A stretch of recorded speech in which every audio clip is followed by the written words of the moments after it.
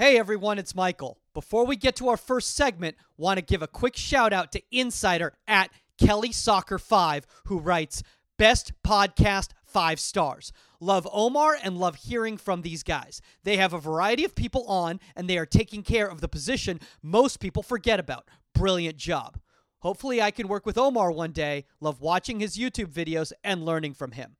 Thanks, Kelly. And remember, if you want to get a shout out and be eligible for prizes and contests, just leave a review on iTunes. Literally takes 10 seconds and helps us out tremendously. If you don't have an iPhone, borrow a friend's iPhone. It's just that easy.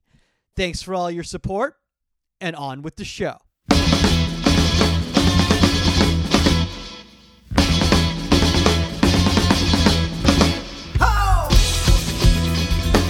Welcome to Inside the 18. I'm Michael Magid, live from Hollywood, California. With me, very early in the morning for us, is multi-hyphenate business tycoon Saskia Weber. Wow.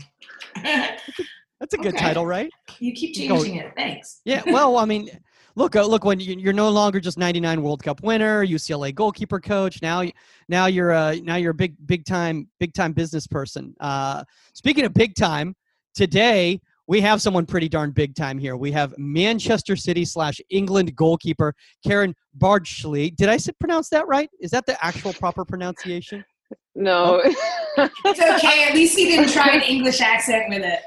Okay. Am I Dutch? I mean, Bardsley? I don't know. I was like, I am. You know, I always just try to be so appropriate. I'm like, okay, I'm going to find the proper pronunciation based on like the original origins of the last name. And then everyone's like, no, it's just Bardsley. It's just Bardsley. Fine. Yeah. I mean, I grew up in Southern California. My parents are from Manchester. So I don't think it's pretty much as common as you can get, to be honest. Yeah. Trust me. But I appreciate the effort to make it a bit more exotic. I mean, look, we have to put a little bit of flair. By the way, what was the one that I did last week, Saskia, where you're like, wait, what did you do that? The Lafaure? The best is Franz Hooks. Oh yeah. I mean, we just can't figure out what kind of accent you try to use when you try to do people's names. And it definitely wasn't a Dutch accent. Oh. Smoking a pancake. Karen, the best though is when the English announcers, when they try to use the proper pronunciation for different countries around the world. Oh, I always love. Oh, they're trying so hard though, aren't they? Yeah, I mean, it's a little embarrassing. And then obviously, most people watch like an English feed, don't they? So everyone else starts to take on this pronunciation that is just so wrong. Yeah, it's pretty funny. Speaking of your Cal South roots, let's kind of get into that a little bit, because some of our audience might not be familiar. They're just like, they know you from the World Cup. They know you from Man City, maybe a little bit of time when you were playing in Sweden and over here. But a lot of people don't know actually that you're Cal South, original Cal State Fullerton Titans right there. Nothing against Saskia's UCLA Bruins, that she coaches at right now. But hey, we all got to have somebody to play against, right? There you go. So why don't you tell a little bit of our audience here who might not be familiar, how the heck this all happened? How did you end up going over to the UK, becoming part of such a huge, massive club, all of that? Yeah, sure. Like I said, my parents are from Manchester originally. My entire family's from England. I moved over I was born and raised in Southern California. And then I moved to Sweden after 3 years in the WPS for Sky Blue, when the WPS basically disbanded. Mm-hmm. And, we were suddenly kind of like, do I really want to do this? Do I want to try and, continue to make a career out of this? So I thought, well, because I was with England at the time, I thought, well, why don't I just kind of like head back over to Europe and try to find, professional league. And at the time, like Sweden was really, dominating a lot of the leagues in like the Champions League and stuff with Umeå, Tyresö, and I was at Linköping and stuff. So I tried that for a few seasons, didn't quite settle. And then I came to England. I signed for a club in Lincoln, of all places. Really beautiful city, but, absolutely nothing to do. And I thought, right, this isn't really matching up with what I want to achieve. And then in 2014, end of 2013, Manchester City decided that they were going to apply for a position in the Women's Super League. So, I spoke to my agent and I said, like, are they interested at all? At first he was like, no. And I was like, right, okay, I'm going to pack my bags and head to California for Christmas. And when I was on my way to the airport, of all things, my agent rang me and was like, actually, Gavin, the director of women's football, wants to have a word. So he met me at the airport and showed me all the plans. And, I had a pretty good idea after that meeting that I was going to try and, play at Man City as long as I could. And, 7 years later, here I am. So. Nice. I mean, that's just amazing. And, I think one of the great things is nowadays with the way social media is, the way streaming is nowadays, a lot of the, the younger players here are becoming familiar, with that league over there, and the level, obviously. And obviously Man City, I mean, you guys have been absolutely crushing it for the last few years. I mean, it's just, the success has been really, really, really high. I want to bring up this, kind of is that Saskia as well is a dual citizen, and right. Yeah. So I'm the crazy Dutch. Oh, right. Okay. Yeah, no, I mean, and I ran into the same thing back when the WUSA shut down.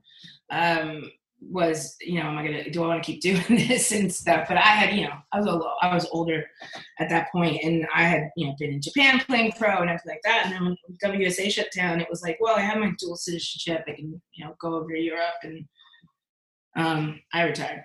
That's the short end of that story. I retired. Was that good? Was it? I couldn't do it again. I was like, my body was done. They're like, okay, forget it. Well, they say when you know, you know. Well, speaking from somebody whose body who's not done by any stretch of the imagination, it's Karen right here. And Karen, one of the reasons we wanted to have you on for this topic right here is because you are so good at reading the flight of the ball. I mean, you can even see, some of your even iconic saves just in regards to like how you follow through with the whole ball, how your eyes stay on that ball the entire time. So we really want to talk about this topic because this is one of these things where a lot of young goalkeepers, they don't read the flight of the ball. They move into spaces rather than actually following through with the ball. So can you break down just for us a little bit who might be not familiar, like some parents out there, what are we referring to when we're talking about the flight of the ball? Well, I'll try and keep it as simple as possible because obviously over the years it's certainly changed a lot. But, essentially the flight of the ball is, from the moment that a ball leaves the foot of, the opposition or whoever's striking the ball and essentially the trajectory that it takes, to get from point A to point B. So obviously the point of football is to get the ball in the back of the net. So 9 times out of 10, they're probably hitting it on target or at least attempting to.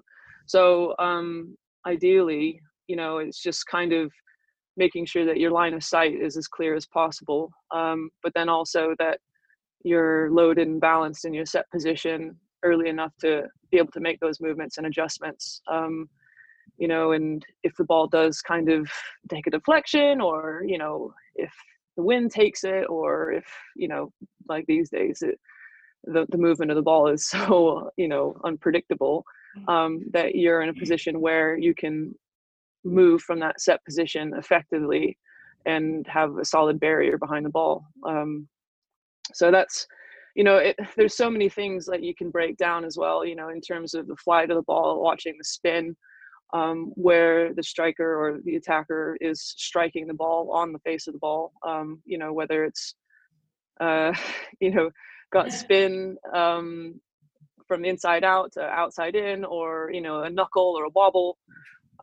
So these are all the kinds of things that fortunately we have the resources, with our coaches who can strike these balls and, we practice these things kind of day in and day out. So I would imagine a lot of it has to do with just repetition and understanding that these types of movements can happen and the more that the footballs change, the lighter they get, or even the stitching, the materials that they're made of can add a bit more movement. So essentially, for me, giving any advice to a young goalkeeper would be that you need to get set as early as possible, see the ball as early as possible, but then also you need to be patient. So you don't want to try and anticipate, where the ball is going to go, because the direction can change so quickly.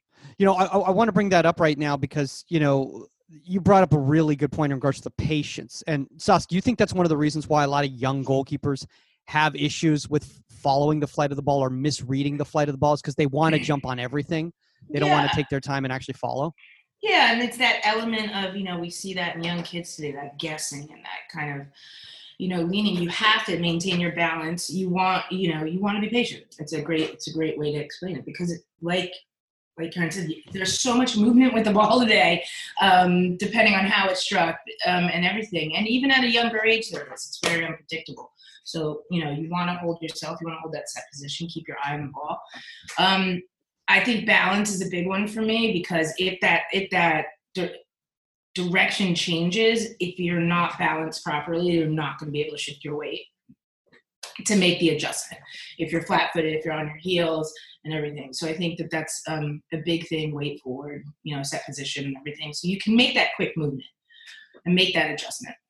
Yeah. I mean, we've had a lot of discussion in the past about, with the old goalkeeper who was at England a few years ago, old goalkeeper coach, Lee Kendall. And one of the things that, he noticed about me was that I was so eager to kind of like be involved that sometimes I was taking myself out of the perfect position. So, a lot of the things that we worked on was like, right, just be economical in your movements. Mm-hmm. Like, you don't need to, constantly be going down the line or anything. If anything, you can be deeper, you can just work the angles a bit more intelligently, as opposed to kind of wanting to chase saves all the time. And just short adjustments. It doesn't have to be, such great movements and everything, just angles. Yeah, it's minimal movement. Minimal. Absolutely. That's a really good point you're bringing up. And Karen, you're really good about that. And we always try to praise that with people in regards to when less is more sometimes. And that the kind of just in regards to just like, it's just a slight adjustment of movement rather than a full attack of the ball can really, really sometimes, especially when you're talking about the balls nowadays, like you were talking about, literally, like they're like, they might as well be like, drone like someone else is operating them. It's insane. I mean, sometimes I see these balls, I'm like, dude, how did that ball like bend like that? How did that even happen? Like, someone's clearly manipulating this game. There's no way that's real. But like, because then that way you can make that shift of your body, right? And I've seen you do that before. And if like Saskia says, it's like, if you're leaning one way, well, you can't move with the flight of the ball because you're already too over, right? You're already behind a step. Exactly. Because now you're making the adjustment. You're making like a double adjustment in a sense. If you're guessing leaning, now you have to adjust. So you're not, and then you have to go and react. So like. I mean, the great thing is we can all put our goalkeeper nerd hats on and just like talk about like the different approaches to different types of goalkeeping as well, because I think it's important to note that not every single goalkeeper is going to be exactly the same. And when you're working with other goalkeepers, it's important to obviously have fundamentals, but you can't really coach someone that's my height and someone that's 5'6" the same way. Do you know what I mean? So we're going to have different strengths and different weaknesses or vulnerabilities, but essentially the fundamentals will kind of be the same. And those are really just being effective in goal, and being efficient.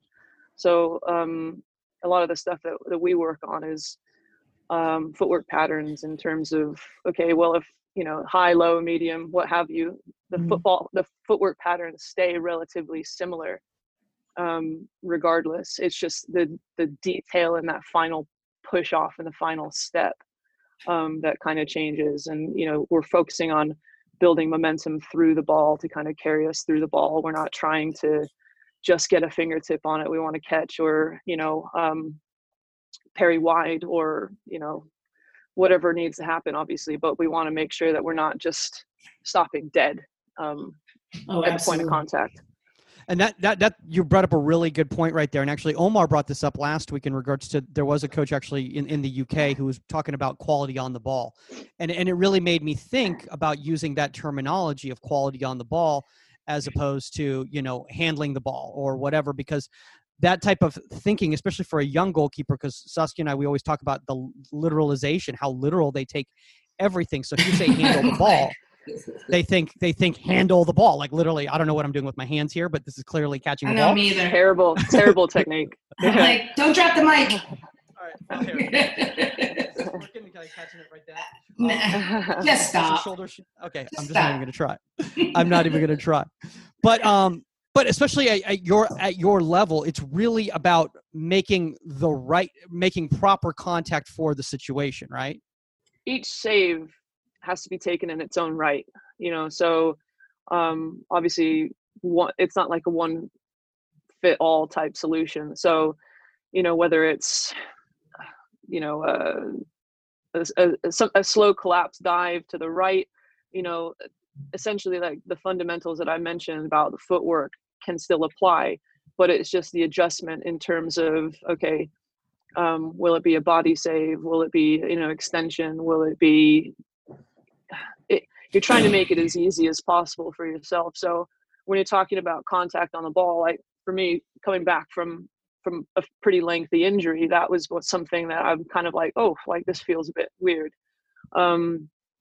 So for instance, like maybe I'm too excited to kind of be back training and stuff. So sometimes I kind of like get a bit like snatchy or grabby with my hands, and that kind of leads to, a bobble, or maybe I'm rotating, a bit much with like my hips, which leads to the shoulder rotation, which changes the way that your hands actually reach the ball. So for me, the focus has been on like trying to keep my hands like moving together, but also soft. So I'm not, having two moving components hit another moving component, so you basically want to keep your hands soft and still and kind of let the ball like almost be cradled in your hands. Yeah, I mean, that's something that, I try to stress all the time in regards to the shock absorption and the cushioning of the ball, because especially nowadays when you're talking about the movement of the ball, and we're talking about these crazy types of balls, it's really more about pocketing the ball and containing the ball into a space where you're going to be able to control it and make a good decision with the ball, rather than trying to get a clean handle on the ball. I mean, Saskia can even attest for this, just even at UCLA training, just the way that some of these young ladies are hitting the ball. Just there's no way that they can have a clean handle on it at first contact, right? Well, I don't necessarily agree with that. Okay. I mean, I'm playing devil's advocate here. I'm trying to, I think that, but the point is that you're not catching the ball we changed kind of topics, but you're not catching the ball at point of contact. You're following through with your energy. So, how am I getting two hands to the ball, following through with it, with my energy going through, and that'll help a corral, like a moving object and a moving object. If you try to hold something here, that's going to blow through it, right? So, physics. So here, if I stop something here and this is moving, this is going to have the strength. But if I move if I'm moving through something I'm changing its direction, right? So you don't want to catch a ball at point of contact. You want to follow through with your ball, and that helps you like corral that ball and hold it better. Trying to hold any object as it's coming at you and trying to like hold onto it in a stop motion makes it difficult, or with too much excitement, and then you bobble it from coming back from an injury. I think it's important. I just picture of you like so excited to be back, running around the 18 like crazy. I'm like a big kid. when it comes to training, but no, it's been really good. But yeah, to your point, I think it's really important, as the pace and as the movement increases, you do want to get as much structure behind the ball as possible. So it's important that, everything is moving in the same direction. So you got your, obviously your step, your knee, your shoulders, elbows, hands, head following through. So the more you can get behind it, the easier it is to kind of, like you said, absorb that force, Mike. So I've got a question for you, Karen, obviously playing at an extremely high level right now, is that because one of the things that I see a lot of young goalkeepers is they can't judge where they should make contact with the ball in regards to during the flight of the ball, at what point of the flight. And a lot of that is based on their positioning. A lot of times, they try to make contact with the ball after it's already risen rather than on its trajectory from the shot, trying to make contact before it gets to its peak position. How can we help young goalkeepers? What, you're looking at me? He's very You're going to hate. No, Okay. you're going to hate my answer. My answer is Okay. save the damn ball, but that's okay. Yeah, exactly. It's just like, Okay. you Keep see it on the the ball net. and you go and get it. Yeah, exactly. I keep telling you that, Michael. To keep the ball on net. No, like, Don't be so literal. I think I get what you're trying to say, but it sounds I'm a so bit glad like you do, you're because trying I don't to- know what I'm not sure what I'm trying You- to say. it's just It's don't 8:30 in the morning. I'm like, Don't what? It sounds- overthink it. Don't blame the time. Like, come on. Don't overthink Yeah. it, Michael. You're Don't better overthink than that. No, I think, like I said, like the foundation is the same, regardless of kind of where the ball is coming from.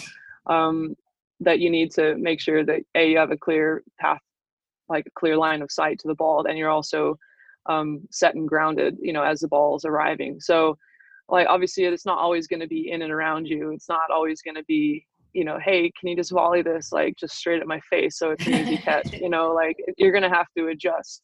And again, the main objective for us is to keep the ball out of the back of the net. So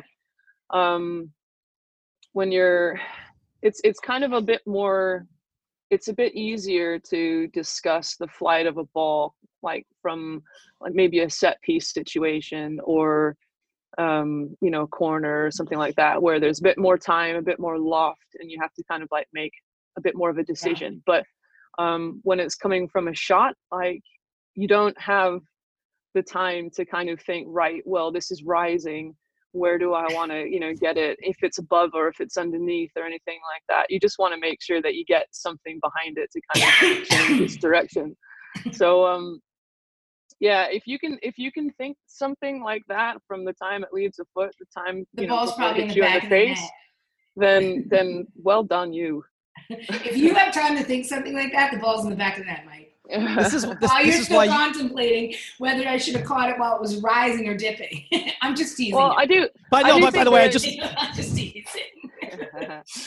I do think there is, like, there are different ways to, if you're looking at a dive, say, if it's going to your left and the ball is rising and you've either taken too large a step or you've not been effective in your movement or your foot has opened up, then potentially you could dive underneath the ball as opposed to rising as to where it is or where it's going to be.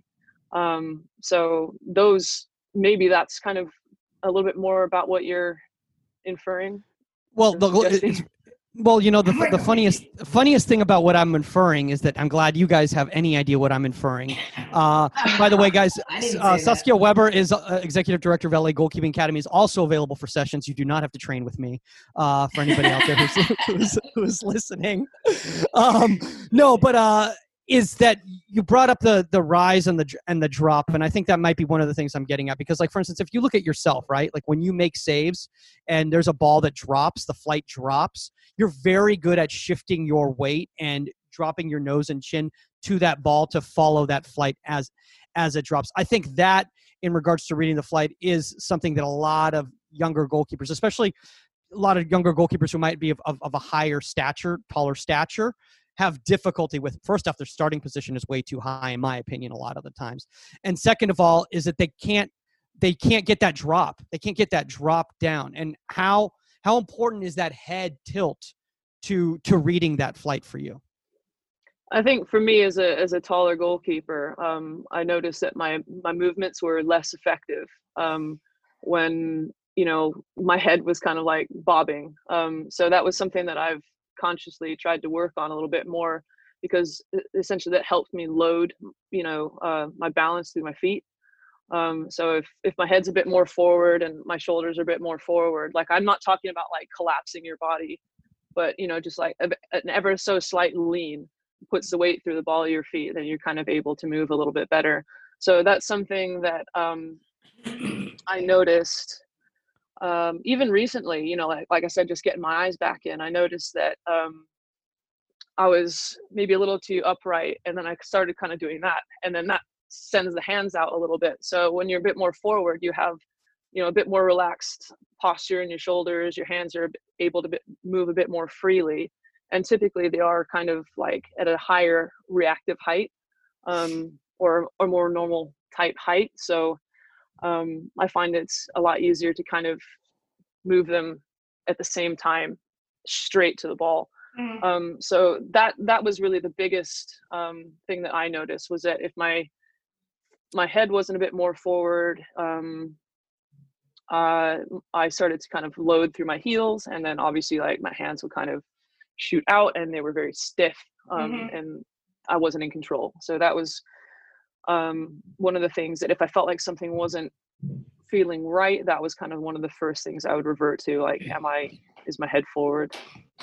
Yeah, I was just going to that in one of my first sessions I've done in a while because of this craziness. And I don't know what you mean. One of my young players, he's probably grown like 6 inches in a day. But it's all that food they've been eating in quarantine, right? He's falling into that habit. He was falling into that habit. Like he's, because he's getting used to his height now and stuff, where his head's back and he's kind of in that stiff position, catching the ball back.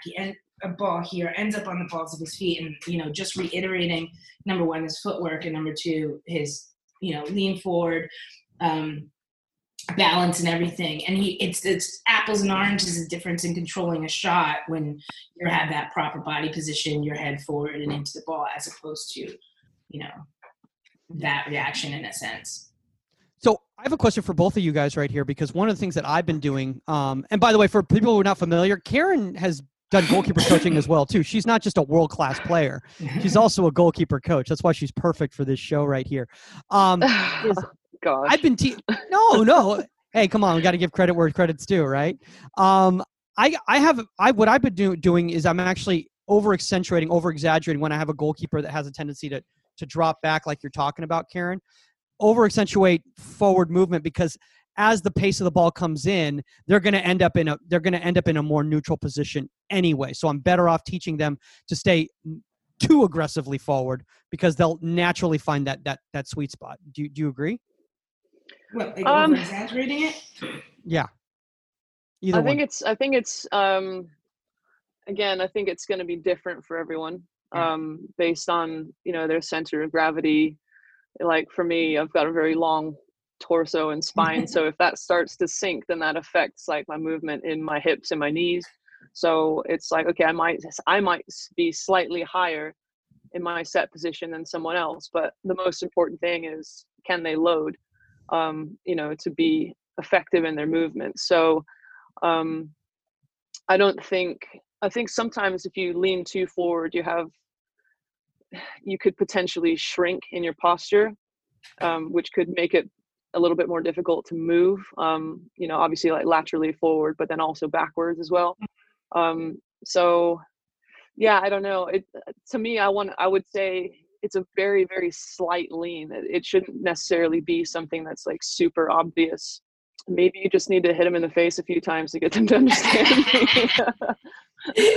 See, it's a girl after my own heart. I was going to say, you and Saskia, like, you guys. That's right. Figure it out. We're savage.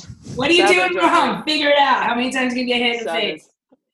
No, I think it's just important to like reiterate, the fact that your hands and your head, everything is essentially meant to move as one, and everything has an effect.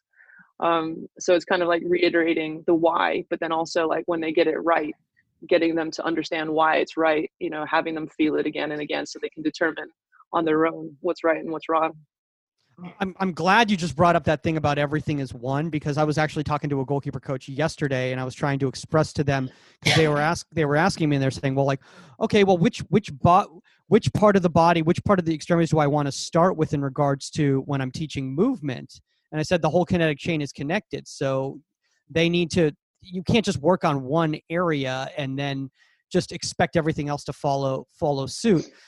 Speaking of that, I want to talk about set pieces, because Karen, you brought that up earlier, and I think in regards to flight of the ball, I think this is one of the places where people have the most issues judging the flight of the ball is on set pieces. So can you kind of elaborate on what you were talking about right there? Do you mean in terms of moving towards the ball, or in terms of just reading the trajectory of reading the trajectory of the ball? Okay. So yeah, I think again, everything that I've learned over the years comes down to patience. And again, like being economical in the goal. So understanding that, you don't need to have happy feet. You don't need to be, trying to find your perfect start position. Look, just plonk yourself in the middle of the goal. And then when when the ball gets delivered, like be patient, read the flight of the ball and attack it as fast and as hard as you can. And that for me is the kicker. A lot of people get so eager to go and, like pluck a ball off the head of an attacker that sometimes they kind of step backwards, or they come too forward, and then they're chasing the ball almost backwards into the net, or they've started too far behind, so then they're having trouble at the near post. So essentially you're relying on the fact that you have the ability to use your hands to read the flight of the ball, understand that if it's lofted, if it's right-footed, left-footed, depending on where it's coming from, that could also have an effect on your start position. So if it's in swinging, out swinging, it's a driven ball. Even the traffic around you can have an effect on your start position and your decision making. But for me, it's again just trying to keep it as simple as possible, trying to make sure that, for me, take the ball at the highest point you can. Have a slight bend in the elbows. Obviously, you don't want to be fully straight because that doesn't help absorb any sort of shock. But then also that you want to make sure that you're traveling through the ball as well. That sets you up nicely for the opportunity of a counter as well. Yeah, and I think we've talked about that, Mike, and it's, exactly it. Be patient, especially on that flighted ball or that service. And then, so like we had said, Tony's thing was leave late, arrive early and follow through. If you come in too early, you're going up with the crowd. If for especially younger kids, will overrun it, or like you said, I love your visuals, or you're just running around chasing the ball around the box. I get these cartoon visuals in my head of this little kid running around trying to catch a ball in the box. That's appropriate. Yeah. I love it. But yes, and so be patient, keep it as simple as possible, get the right track to the ball, but come through strong so you clear any traffic and get the ball at its highest point. And I totally agree. If you're catching that ball and you're catching it straight arm back, it might be a high point, but there's no absorption there, and you're throwing your body off. So you come through with bended arms, and then you get the quick counter, and then it's goal. Yeah. Obviously, yeah. And then it's a goal. Then I side volley it, 1-2 touch. There's so many details though that go into it, even like your starting position and your body angle and things like that. You don't want to be square, you don't want to be open, you want to be about 3/4. You want to make sure that, again, it's the line of interception of your movement towards the ball. Like you don't want to be coming directly underneath it. And even if it is slightly overhit, or you do slightly misjudge it, you can use the momentum of the ball to take you with it essentially as well. So it just depends. And then you've got the whole game management piece after that. Were you winning? Are you losing? Is it nearly over? Are you trying to counter? Do you want to sit on the floor for a bit? See, now you got the tactics coming in. Now I feel like I'm listening to a Tim Dittmer FA defending the areas type presentation or something. He's brilliant. I love Tim. Tim is incredible. And by the way, and he was speaking. So he was speaking when we said that you were coming on the show. He's like she's absolutely fantastic. Like she's one of the most intelligent and yada yada yada. So he was. No, she couldn't even figure out some of your questions. That's why she's intelligent. That's why she's brilliant. Because I don't know what I'm saying. Shout out to Mace as well. He's been great for us. Mace, like the whole new FA new school type thing has just been really, really interesting to kind of work with, because a lot of it is challenging what your preconceptions are of goalkeeping, what you think you should be doing, and a lot of it's kind of like, okay, well, what do you think about this? And you're like, well, I'm used to people telling me whether I'm right or I'm wrong, or now it's kind of subjective. Let's have a debate, you know? So it's kind of like, all right, cool. And I think you touched on that, though. We've been talking about that for forever. It's such a gray area. It's not, you know, every goalkeeper's different, height, speed, you know, so all your positioning is going to be different, the way you attack the ball. It's not, this is the right way, this is the wrong way, period. But I love what you said. But this is how you do it. No, but I was going to say, but unless I'm telling you, but I love the footwork part, because that's something that's consistent. And it's key. It's regardless. Like so I like that. Well, no, that's actually a really the show. Michael can. No, just kidding. You guys should just have an offshoot show. I'm working on it. There we go. I want to bring this to you right there. That was the timing is just perfect right there. Because Karen, that's actually something that you're really good at, and I try to stress this in regards to following the flight of the ball and reading that flight of the ball, is that your feet get you to the ball. And so many young goalkeepers want to drop, and they want to push off when they don't need to yet. And one of the things that's really good about you with free kicks, when we're talking about set pieces, is that you follow all the way through until you get to the position where you have to shoot your body, if the angle is such that you have to shoot your body. Can you kind of stress why that's so important for you to take that extra step where you might think, okay, well, I'm not going to get there unless I push off, but I do have one more step in me? Yeah, I think, again, this is one of the things that's just been trained into me over the years. And it wasn't always there. You know, I have to say that I started ages ago, and it was very old school, one step push as far as you can and just see where it takes you. But with the integration of Sasha, you know what I mean? And when you used to practice flying over like 5 people bent over, just wait, I'm what? like, why don't you just take an extra step? Wait, you had 5 people bent over and you would jump over? They're like bent like this and power diving. I'm like, I don't even teach power diving. What are you guys like a It's like a daredevil competition. Like, but I'm like, it's like, get there. That's where it came in. You're totally right. It's like old school. It's like one step and go. It's like, you know what? Get some fast feet and get there.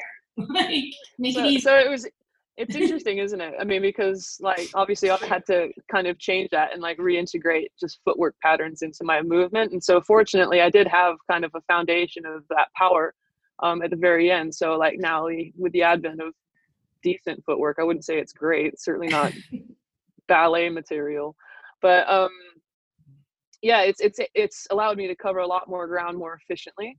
And it's allowed me to, the biggest thing is really that being able to extend, and the full extension, going from 2 hands to 1, and kind of really just being able to drag every single centimeter, you know, out of your coverage. So that for me was, you know, I'm trying to think of the best example. It's probably the one from Japan in the World Cup, where it was like, okay, it's a range where they could play in a set piece. A wide free kick type thing. So you don't know if it's going to be a direct shot on goal, but obviously you need to defend the goal because that's your main priority. But you also have to put yourself in a position where you can come and take a cross as well and dominate your area. So it's like being brave, keeping a relatively high line, but then also putting yourself in a position where you can move forward and backward in one go. And so as soon as you realize that the target, the shot is going to be on target, and you know, it was moving. It was just like a drop step, shuffle, get yourself across the goal as fast as you can. And as soon as you realize that you need to push, just essentially like throw yourself out there as much as possible.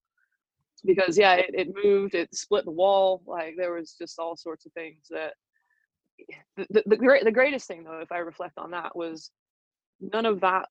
I wasn't cognitively thinking about any of that in the moment. You know, it was like, right, you know, okay, this is what's happening. You have to go and get the ball, and that's pretty much it.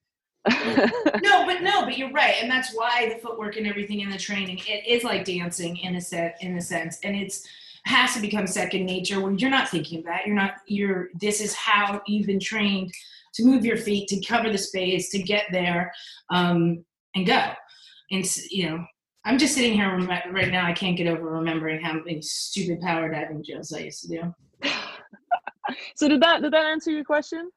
No, absolutely. I mean, I think, you know, one of the really cool things about what you're talking about right there is just is like unconscious correct analysis, because like I've been taking this like mindset course because I'm nerdy like that, and in it they're just describing different phases, right? And like, you know, like that third phase is like you're making unconscious correct analysis as opposed to conscious correct analysis, because like you're talking about, like, yeah, but that's the thing, that's the stage where a lot of young goalkeepers are in, is where, you know, they're thinking about what is the proper decision at the time, rather than just they're so instinctual that it's already ingrained in them and they can read it right away. You know, and because like I think it's important though when you work with these kids though, making sure that they understand that that's part of the journey. You know, like I think what you're talking about is conscious and unconscious competence. And I am my own worst critic, and I know that, you know, when I'm working on something in training, and if it doesn't kind of like meet my own expectations or standards, I can really kind of get annoyed with myself. But then I realize, you know, oh, I've been working on this for a week and it doesn't feel right, something's not right. And then it's just kind of like one moment where you just tweak something. Maybe the coach or the manager has seen something, or you've looked at something on analysis, and then suddenly you're like, oh, wow, you know, it's all just clicked and you've had this like major epiphany, and then everything's just easy. And you're like, I need to just not think about this.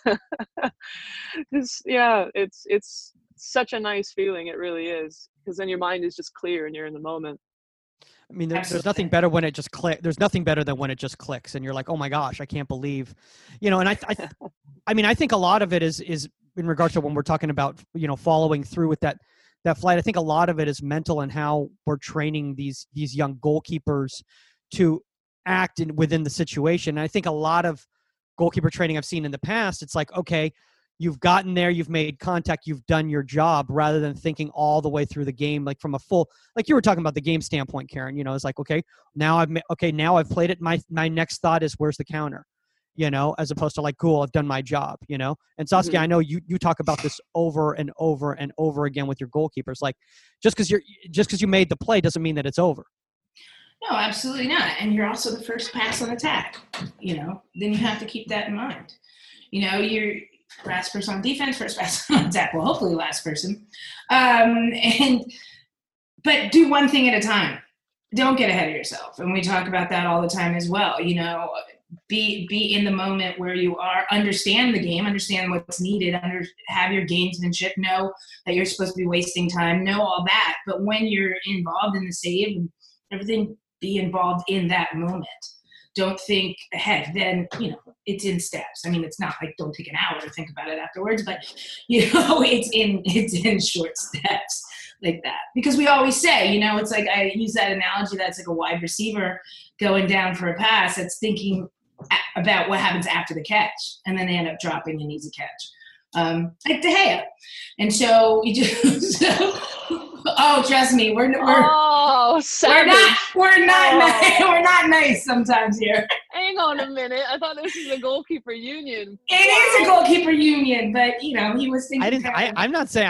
Oh, don't even try. I'm not saying a word right. Yeah, I'm the one that's always getting in trouble. Oh my gosh! I was behind him I was lifting him up. I just thought, you know, he was ahead. I don't know where he was the other week.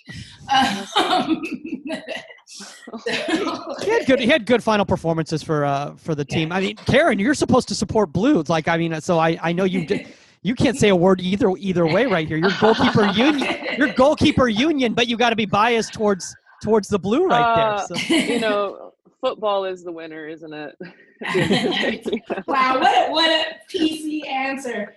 No, I'm so the opinionated battle. I know I'm opinionated, but I don't think I'm in a position to say things at the moment. Oh God, thank God they don't have that much video of me. Trust me. You can just rip me apart, I'm sure. There's gotta be someone who's got some great great track. I told you gotta get the little film thing. No, there's some people. We've had even some players on found some WUSA footage of you and all that. So. Oh, that's right. You were at the Charge, weren't you? I was for a year, and then I worked out a trade to New York, so I ended with New York. Was it the first season of the WSA? Yeah, I was in charge. I was one of the founding members. Yeah. That's awesome. So did you play with Kelly Smith then? Absolutely. As well? Dude, I remember this. You're gonna get a kick out of this. Well, maybe you won't. I thought it was cool.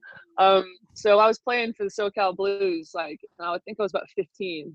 And you guys had your preseason camp down at the ranch. And I remember watching. I can't remember who you were playing. You might have been playing like the Lady Blues, like the senior team, the adult team. And I remember watching it going, oh my gosh, like these are going to be professionals. Like we're going to see them on TV. We were doing and all cuts. this. That was And preseason. Like, I want to do this one day. And that's awesome. I was like 15 and I was like, no, so stop. cool. Okay, I get it. You were 15. I got it. Right? We get it. Hang on a minute. No, I'm kidding. I know you are. I'm in the same boat now. I've got kids. I'm like, you're half my age. Yeah. Cool. Yeah, we were there for a month. We were there for that preseason. Yeah. We were there forever. So yes, I was on the charge for that first season, and then finished with New York. But Kelly, that's amazing. It's just absolutely incredible. And I think people have asked me like, who's that like one player that you just would always score on you, and that you just like just had your number, and it was Kelly. It was I just could not defend against her. She's got that remarkable ability to just make you look very silly, like whenever she wants. And whether it was in practice or then playing against her, when I played for New York, it was just like, that girl's got my number, man. What a great player. You were at that the powerhouse SoCal Blues teams, those youth teams in the early 2000s, late 90s, early 2000s, right? That's right. Yeah, that's right. I was with the Celtic back in the day. From like 98 I think to 99, and then I left to go to the Blues in 2000, and then I finished the club career there, and then I went to Fullerton after that. So wow. It was crazy. It was great. Obviously we always played against the Blues, Tad, Hugh, Larry, and yeah, when I got the opportunity to go, it was just great. I just loved it. I loved the philosophy. I loved the way they did things. And the uniforms. Pretty snazzy. Oh, uniforms. obviously. Yeah, obviously. They were amazing. What's funny is I still got one at home. I think the last Christmas when I went home, I actually found one, and I was like, oh, this is such a cool shirt. It's absolutely amazing. I want to talk about this as much as I wanted to reminisce about because we could just start talking WPSL too. We could talk like Ajax, and then we could talk W League, wow. Pally. Oh my gosh, that Pally Blues team was ridiculous. Like people don't understand that Ajax team and that Pally Blues team could play in the NWSL. For sure. Absolutely, yeah. No, I love them. I love my time with Ajax. It was amazing.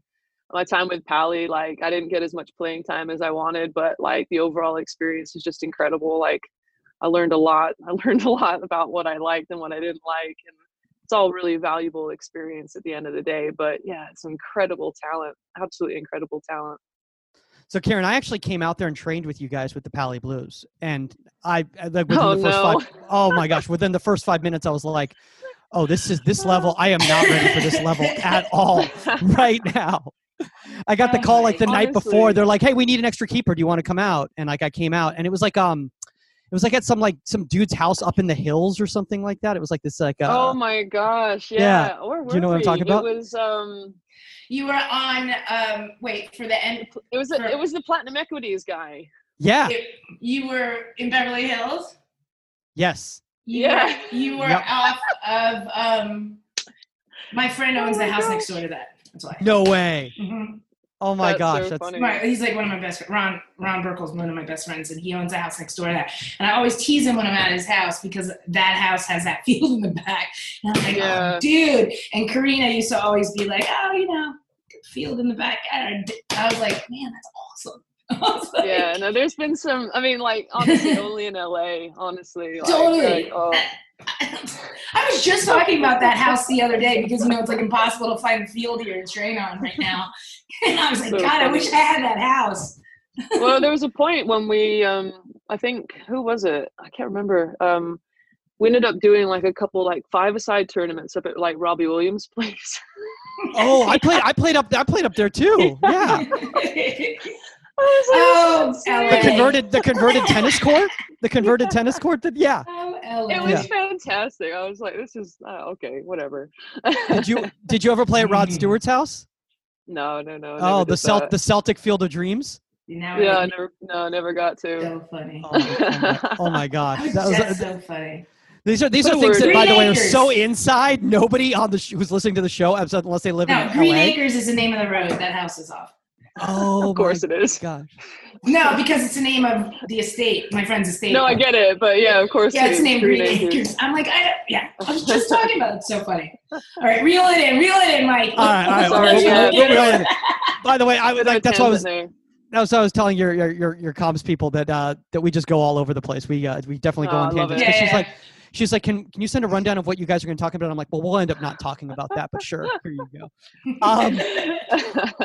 I want to rein it in, and I want to talk about like a lot of young goalkeepers, because a lot of goalkeeper coaches out there try to express to young goalkeepers what they should look at when they're following the flight of the ball. Karen, in your opinion, is there a specific point of the ball that you look at when trying to read that flight, or is it just kind of the nebulous space of the ball? Mike. Again, I'm trying here, man. I'm waking up still. The nebulous space. Yeah. That's exactly what I look for, the nebulous space. The ball, the football there, mate. The football. Don't do accents. Yeah, no, it's not a singular point, I don't think. Obviously, like the balls just look so different these days as well. So, they always put some kind of weird design on it. So there's a different kind of spin, or, it's nothing. You just go and get the round thing that's coming towards you. You know what I mean? Catch the big dot. It's the nebula. I wish I had like no. But the more thing is, succinct answer for you. But the thing is, I think this is really constructive here too, because again, a lot of people try to make too much out of something, and they try to read too much into something, and like Saskia was saying, it's like you're overanalyzing it, like in regard to like, well, at what point in the rise do you want to make contact with the ball and stuff like that, and you're like, all right, this poor kid, it's going to leave the session just thinking it was a math equation. Like this is not this is not going to work out for them. I think at the end of the day, like football, like especially goalkeeping, it's geometry, isn't it? It's just angles. So you think, you're working with a spherical object. If you want to get something to move a different direction, like Sasha said, it's physics, it's geometry. So you just want to try and get as much surface area behind the ball as possible. And if you want it to go far away, you need to have a non-moving object hit a moving object. And make it ideally, as simple as possible. Ideally in the middle of the ball. So yeah, it's I feel like a lot of people are really trying to like reinvent the wheel, but it's literally just taking things that work, things that, from different sports or different variations of the game, and then seeing what situations it fits in and seeing if it works or if it doesn't. And I think that's pretty fun about what's happening in goalkeeping at the minute. Taking a lot of things from, you've got Peter Schmeichel that adopted handball and implemented it into his game. And then you've got the futsal movement. You've got ice hockey, like those different types of movements that are starting to evolve as the game's evolving. Yeah, no, I agree completely. And, actually, it was funny. I was bringing this up yesterday in regards to a goalkeeper coach. Actually, it was Omar. I'm just going to put him on blast on the show. It was Omar. And he was discussing basketball and Steph Curry's positioning in a triple threat, and how he's getting lined up was very similar to how a goalkeeper in his movement or her movement has to get into a position and a starting good set position before the shot is hit in order to be able to react to any sort of direction. Something we haven't talked about yet in regards to reading the flight of the ball is obstructed view, which is something at your level, in Saskia's level, that is more commonplace than actually being able to see the ball. So how do you handle that in regards to losing sight of the ball as the ball is hit? Because then it's going through 17,000 people before it finally gets to you. So how do you adjust to that? Again, I think the fundamental principles still apply, in terms of like getting set early, being balanced, and then being patient.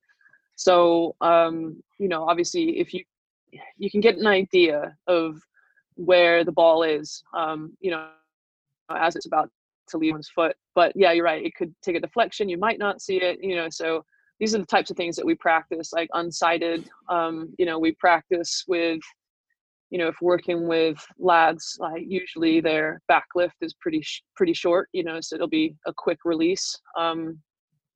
And just like, yeah, I mean, there's things that I'm sure Sasha and I did when we were younger, like where we just have people run around in front of us or have like objects kind of in the way that would change the trajectory of the ball. So for me, again, it was just kind of a reliance on your instincts that you have to trust. But essentially that principle of being balanced and being patient. Yeah. No, I mean, I think that is really the thing, is the patience thing. Because if you lose the ball, like, and you jump too early, well, now you're really stuck in a bad situation. As we start wrapping up right here, you two, does anybody here have some advice for some good sessions or activities that, you know, newer goalkeeper coaches can do with their younger goalkeepers to work on this type of situation? Karen, you want to put your coaching hat on? Yeah, I'm gonna have to find it first, but I think a lot of it is gonna be making sure that the situations that you are trying to train are game specific situations. You know, like there's so many times like in the past where, you know, you see there's just cones everywhere and it looks like you're at an airport, you know, and there's just a plane coming into land and you're like, what are you doing? Like, how is this relevant? You know, like you need to make sure that it's relevant to a situation or a circumstance that they're probably going to come across. And don't get me wrong, there's this place and time for, you know, the fitness aspects and things like that. But, you know, you need to understand that the more exposure that these kids get to game realistic situations is what's going to probably benefit them the most.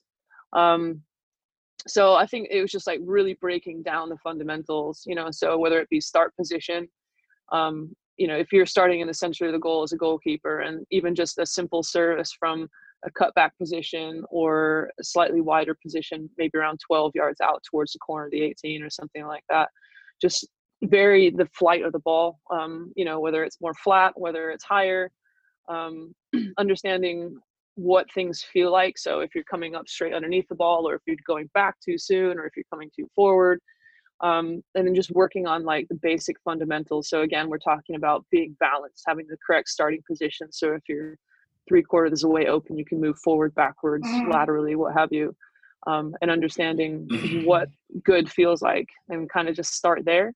Saskia, anything you want to add on? I said, yeah. Yep. It's like, we just figured out goalkeeping, guys. We did it. We did it.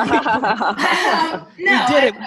I totally agree. Try to make it as game like, you know, obviously there's a time and place for building, get your footwork in. You know, obviously we've gone over the importance of that, but it's repetition and game like. I mean, you want to build your players up to, if you're doing crosses, they're not just like plucking the same ball out of the air, boom, boom, boom, like start developing that into that there is pressure. There are kids running around in front of them, but like with a purpose, you know, and game like, you know, put them under that pressure, because no two saves are going to be the same. Decisions, you know, you have to see it to I just keep going back to the same thing, to balance and footwork and understand, and having it become second nature. Yeah. I think it's important to make sure that people understand that, you know, it's not prescribed, you know, so a lofted ball could be from a deflection that you need to go and, you know, clear lines, you know, you need to go and come over a few people because like it's just come off a defender's foot and it's just like hanging in the air, you know, and that's about judging, being patient, letting it kind of come down to a point where you can actually reach it at its highest point, you know. So yeah, I like, there are times and places for like really breaking down specific skills and things like that. But overall, at the end of the day, I think as a coach, you have to be really certain on what the outcome is that you want to achieve. You know, and we're going to wrap up right here, guys, because I know, Saskia, you've obviously got that meeting, and Karen has a life that she needs to live. Thanks. No. No, I'm I didn't mean it. I didn't mean it like that. I didn't mean it like that. No, just kidding. No, but I want to say, you know, one of the things that I really, and I appreciate, you know, shout out to the FA, you know, in regards to, you know, a lot of the connections that they've been making for the show and everything like that. But, you know, Tim and Mark and Terry and everybody at the FA, they've really been doing a great job of creating these thinking goalkeepers by, you know, it's really about like problem solving and teaching the autonomy in these goalkeepers. Like you were saying, Karen, in the past, you know, people telling you what to do as opposed to allowing you to figure it out, because in the game you're going to have to figure it out, and there's not going to be a right or wrong answer. There's just going to be a decision that you have to live with, and you have to make the best decision based on what's going on in the game. Karen, before we go, first off, you know, I appreciate the fact that, you know, I know you were crazy because you were like, so sorry for ghosting you. I've just been a little busy. I'm like, yeah, I think that's okay, Dick. Don't worry about that. I think you got a lot going on, you know, figuring out when you guys were going to start training and on all that sort of stuff. But I appreciate you taking the time. If any, you know, if anybody out there wants to reach out to you, where's the best social media for people to connect with you? I think Instagram's probably my favorite, to be honest. So it's at KL Bardsley, Instagram, and same on Twitter. But I don't really check Twitter that much. I just kind of post stuff and leave it in the ether. See, and you were giving me crap about not checking my Twitter. Well, now you're on Twitter. So I tagged you on the Karen post. I just haven't paid attention to it. I didn't even have the app pulled down on my phone. I knew I had it. I just didn't use it. Hopefully there'll be a few things that start to change along the way. I'm working with a new agent, so it's getting his contact details and things like that. So that should be easier going forward, and hopefully a website in the near future. So, that's it. Yeah, I know. I have to evolve. Big time. And remember, guys, you can reach out to Saskia Weber at Saskia_Weber on both Instagram and Twitter. Contact at Inside the 18. That's the number 18media.com if you have a guest suggestion or a topic suggestion. Shout out to all the people who recommended that we needed to have Karen on the show. I was already on top of that, but she had ghosted me, so I needed to follow up on that. No, I'm totally kidding on that. Totally kidding on that one right there. It's all right. Rib away. It's fine. Let's do it. At Goalkeeper Podcast on all social media platforms. Honestly, Karen, this has been absolutely, I mean, such a delight. You know, I mean, best of luck with everything that's going on, you know, over there. I'm glad you guys are getting back at it, you know, at the training, obviously. Absolutely. Yeah. And I mean, we're really looking forward, and like, you know, there's got to be more like cross intercontinental competition, man. Like we need to get teams like Man City over here more often, you know, so I know. Yeah. It's hopefully in the pipeline, those things will start happening, obviously with that preseason tournament, but with the state of everything at the moment, you can see why that would probably be on hold. But it's great to see things happening, though. Like particularly Saskia with the Angel City shirt you've got on there. You know, I'm so excited to finally see something happen again in LA, and obviously with, you know, the backing that it has, and I'm just hoping that, you know, we get it right this time. Yeah, I'm really excited to be a part of it. I think it's a great time. So. Yeah, definitely. Well, the advent of, you know, the World Cup and everything as well, you've got plenty of time to prepare with, you know, the infrastructure anyway. So just Saskia's going to be on those sidelines that first day, just making sure that those goalkeepers just keep the ball out of the net. I am not. I'm going to be in the owner's box with a cocktail. I am going to be on the sideline. No, just kidding. Are you guys going to have a big enough? Are you going to micromanage anything? Are you guys going to have a big enough owner's box for all of you guys? It's a good question. It's like a party for all of you. Oh, yeah, it's like we can't bring anybody. All right, guys. But it was brilliant. So thank you so much for having me, guys. It was really lovely speaking to you both. For sure. That's all the time on Inside the 18, guys, and we are out.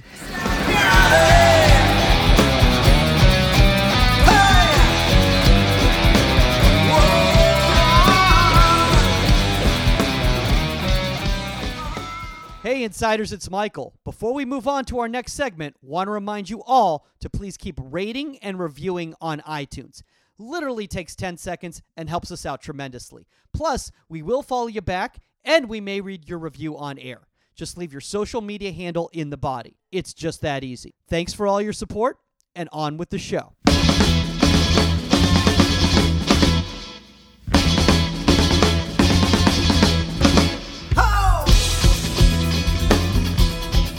Welcome to Inside the 18. I'm Michael Magid, live from Hollywood, California.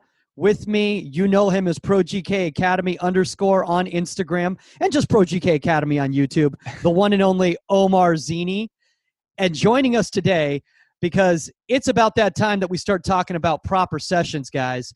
We've got I hope I can say this title properly. Actually, you know what? We're just going to go with Director of Goalkeeping for San Diego Surf and goalkeeper coach with the U17 women's national team, Louis Hunt. Louis, man, it's been a while. This is awesome, man. I'm glad we finally got you on. It only took you 17 reviews on iTunes to finally get an invitation. Yeah, there you go. I appreciate you having me on. Hey, even the fact that we've done a course together years ago and I still didn't get the call up earlier. Well, you know what's so funny is because I was talking to Omar, I think, a couple weeks ago, and I was like, hey, you know who we really need to have on the show? Louis Hunt. And he's like, I was just about to say that. It was actually like I've seen Louis on social media a lot and especially on Twitter. So it's been I've seen his name swirl around a bunch and I've done my research as well. And it's a pleasure to have you on, man. I'm excited. Yeah, I appreciate it. I've said this before a bunch of times. I think you guys do the best job out there for getting the access to the goalkeepers and the stuff you talk about, the people that you have on. So pleasure to be on. Yeah. And Omar's got the best green screens in the world. I mean, like he just had the Polar Express, the Northern Lights going on back there. I don't know. Oh. I tried to put Aston Villa, but it sent me that Polar Express. I don't know. But anyways, now we're back in live. Everything is back to normal. This looks solid. Oh, we got the full line in the background too. Is that what's going on? We do. Yeah. The full badge. Man, that full badge. Well, I mean, what we're trying to do right now is actually we're just trying to brand Aston Villa as much as possible in the United States so that Louis basically is able to convince all of the Villa administration, everybody out there, that there's such a support fan base in the United States. They need to pour all this massive money into the club to make it one of the top clubs once again in the Premier League. They need to find the next Christian Pulisic and get him drafted into Villa. Hey, dude, you could definitely. I mean, you guys have what's his face right now? You guys have Indiana Vassilev from the US. Yeah. Villa have actually got a good little connection with American goalkeepers. We had Brad Friedel for a while when we were good. Guzan was there. Aaron Hyde, who I think you were chatting to last week, the men's goalkeeper coach, is a Villa fan as well. So we're sneaking our way into the infrastructure here. It was so funny when we were having him on last week. I didn't even think about to ask him what was it like working with Brad Guzan after being a Villa supporter like your entire life, and then all of a sudden the Villa keeper comes in and now you're training them. Like that's got to be kind of a surreal experience. So yeah, I'd be in trouble if I was in his situation because I think I'd probably just turn into a bit of a fanboy and want to know all the secrets from behind all the stories from behind the scenes. Well, dude, let's get right into this, guy. So the reason we have Louis on today is because this is a topic that's been kind of coming into the forefront with a lot of people out there. They've been kind of asking, like, okay, how do I run a session now? Like now, the post-COVID era. And by post-COVID, I don't mean that COVID's over. I don't want anyone to think that way, but I mean it. Now that people are starting to get back to training, how can we do this safely, effectively? And Louis and I, we were actually communicating about a week ago, and you started mentioning how you were kind of doing things at Surf, and I was like, dude, here's an excuse. Here's a perfect excuse to get you on the show to talk about what you guys are doing there. So first off, Louis, why don't you just explain to the audience out there, maybe like some parents or some kids who might not know the terminology, what do we mean by a proper session? Well, I think especially for right now, you've got to go into what the kids are doing at home before you get into what's going to happen when they come back out to a training session. Depending on where each club are at, the different stages of where they're at upon their return, whether they've been already back, they haven't been back at all, they've just been doing the at-home stuff. I think you got to kind of take a step back and talk about what they've been doing at home first, because that's going to dictate and lead what that proper session looks like. I think for the field players, it probably hasn't been terrible because they've got to do lots of little different technical things with their feet. Obviously, from a goalkeeping point of view, you can do that as well at home, but the dribbling aspect of it and the skills and the twists and the turns maybe aren't as effective. So I think with regards to a proper session as you're entering back, it's going to determine on what kind of state your players are at from a fitness point of view, how much they've been doing at home. And then, I mean, that's going to lead into a whole different bunch of different questions that I think we'll probably get onto. But the biggest thing is going to be just easing the kids into it. If you throw the kids straight back into a high intensity session that you might do on a Wednesday in the middle of the season, it ain't going to work. You got to ease the kids back into it, strip things right down from the goalkeeper movements point of view, from a technical point of view, and just slowly build from there. You know, what's interesting is yesterday I just did a session with a collegiate goalkeeper, D1 goalkeeper, and one of the things that I recognized is just the lack of game fitness there was there in that session. No disrespect to that goalkeeper, great goalkeeper, very high level goalkeeper, but you could see the difference in regards to understanding the game was still there, but it's just that extra sharpness of making everything game realistic. And Omar, I know you've been really, really big on this when you've been getting goalkeepers coming back who haven't been in a game environment at all. And how have you been kind of easing that transition like Louis talking about? Honestly, I've definitely have made my mistakes early on in the COVID situation where I, came back into my sessions with all these webinar notes, all this idea of I want to be this revolutionary, idealist. When I do my sessions, I want it to be game realistic from the start. Every single kick that I have, I want it to be game-like. And that, unfortunately, like Louis said, maybe mid-season on a Wednesday, that makes sense. But when you have goalkeepers who haven't touched the ball, their hand-eye coordination is off. Pretty much any volley you hit at their face, they're flinching. Their eyes are squinting, just like we do when we come back from vacation, or at least when I used to play, came back from vacation. I needed probably 3 or 4 sessions to get myself back up to speed. So I was trying to do way too much too early. And every time the session would be over, I would text the older kids especially, and I would say, hey guys, like, how was the session? What did you think? And the majority of the answers were, I love the early part of the session where we were working on the bubble. I love that because I think I needed that to get my, like you said, Mike, like match fitness, but it's more so goalkeeper fitness. And I know all of us know what that means. It's just making sure that hand-eye coordination, we're trusting our hands a little bit more. We have more muscle memory and stability in our legs because we've done it week in and week out. And unfortunately, I was trying to do too much too soon. But I had a session yesterday, and I will gladly say that I stuck more to the bubble. Probably like 70% of the session was bubble and, short movements and recovery movements. And the kids, they responded saying they loved it because it allowed them to, build a rhythm again. And I think that's what we need coming out of this whole situation. But my question for you guys, both of you here, and especially you, Louis, is that I understand wanting to keep it in the bubble and wanting to keep it clean and everything like that. But are we doing them a disservice if we're not making it organic enough, that we're changing the variables of the service and all that sort of thing? Or do you think we just need to get back down to that basics and those repetitions right now, Louis? Yeah, I think 2 things. One, it's such a unique, never happened before time that there's probably at the moment no right or wrong answer to that. Everybody's unique situations, it's going to be, they're going to have to figure it out. Like Omar said there, he did it one way and then he stripped it back, and that's benefited his keepers. I think the other thing to add to it is the dialogue.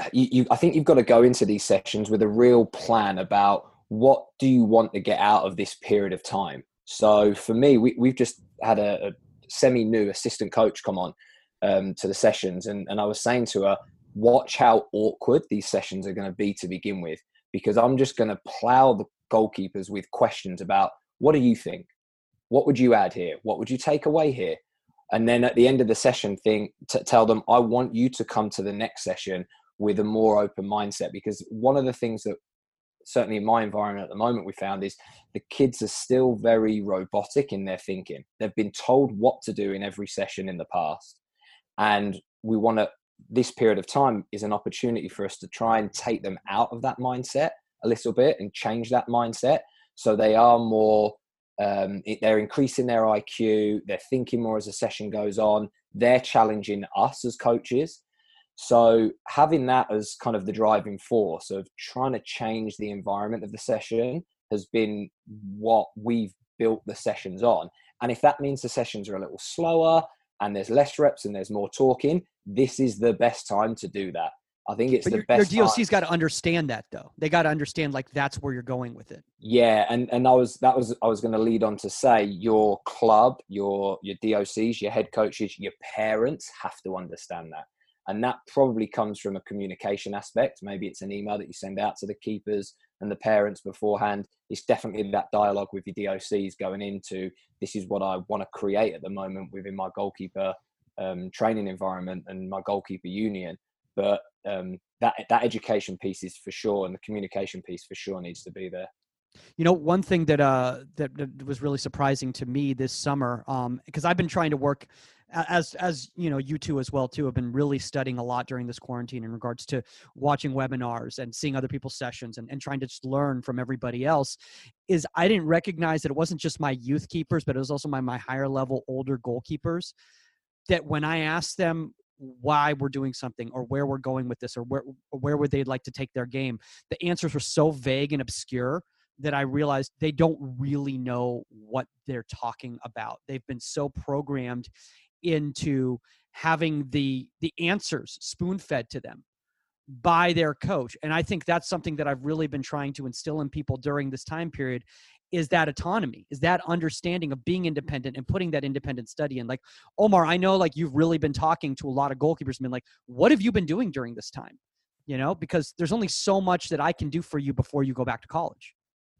Yeah, I think that's back to Louis' point, though, I think, and to build off what you were saying, Mike, Louis' point about just having those conversations and allowing us to see what's going through the goalkeeper's mindset going into those sessions. And I think, Mike, you've always told me there's a difference between an actual coach and a trainer. A trainer just shoots balls, and a coach actually has those conversations to know what's best for the goalkeeper, not just what's best for me, at least in my context of what I put on social media, what's good for my posting. So I've been able to have those conversations, and, you know, I've had to dial it back because I was so amped up about, you know, Anthony White talking about his, you know, serving off the ground, no more volleys. And I was like, okay, let's do that. So then I stepped in and I was doing, you know, touch and shot, and, you know, I'm not a striker. So sometimes I take a big touch, and to try and get it to the goalkeeper's bubble or to their hands, it's difficult sometimes. So I needed to peel that back and have those conversations. And those goalkeepers kept telling me, look, you know we want to work on game realistic stuff, but by the time we're stepping into those exercises, it's like we haven't even gotten our hands warmed up. We haven't really gotten our feet warmed up. We haven't been able to, you know, get a good grip of the ball.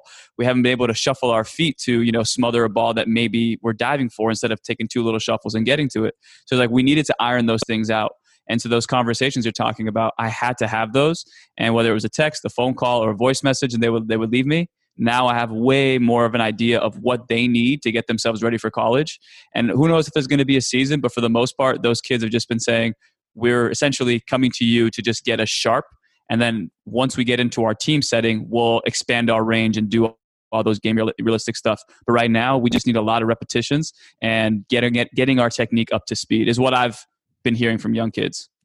Louis, is that a little bit of ego swallowing for a goalkeeper coach right now, to kind of be like, okay, you know what, like I want to reinvent the wheel right now, but right now is not the time, and, you know, maybe I need to step back?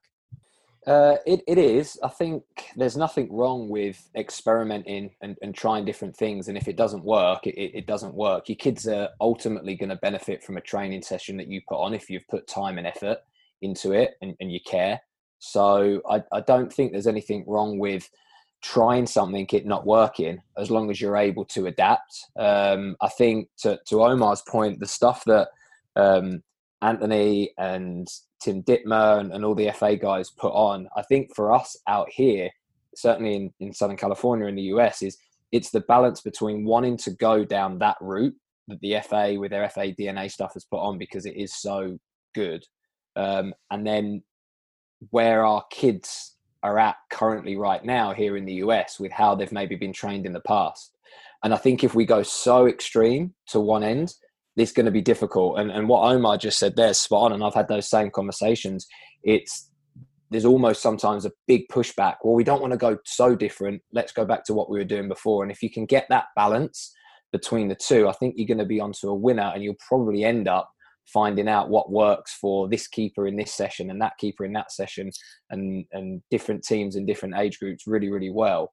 And I mean, ultimately, I think if you can create the opportunity for players, one of the things that's helped me hugely at Surf, and again, Mike, going back to you talking about discussions with your DOC, Surf has a mission statement that's about experiences and opportunities.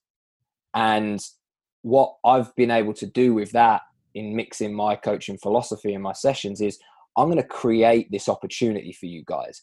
As players, you still need to take it. Like I've already gone down the route in my coaching career where I've tried to force kids to get better and force kids to get to their potential and make them drink the water. And now I'm just at the point where I'll lead you there, and now it's down to you. And if you can create these opportunities for growth, then it's still on the kids to do that. And if they don't, ultimately that's not your fault as a coach. That's them dropping the ball. I want to bring this up right here. By the way, I mean that's one of those things that's been one of the most. It's still to this day one of the most difficult things for me to handle. Is like why is this kid happy with this? Why is this good enough for this kid? And I'll give you an example. All right, should we do one more rep? No, I'm good with that one. Okay. You just got scored on. You want to finish on a goal? Like, to me, I don't understand that mindset because that's not who I am. That's not how I'm wired. So it's taking a little bit of me understanding like everyone's wired differently. Everyone wants different, some of your kids want to play, professionally, NWSL, some of your kids want to play in college. Some of your kids just want to play ECNL. That's what they want to do. And it is what it is.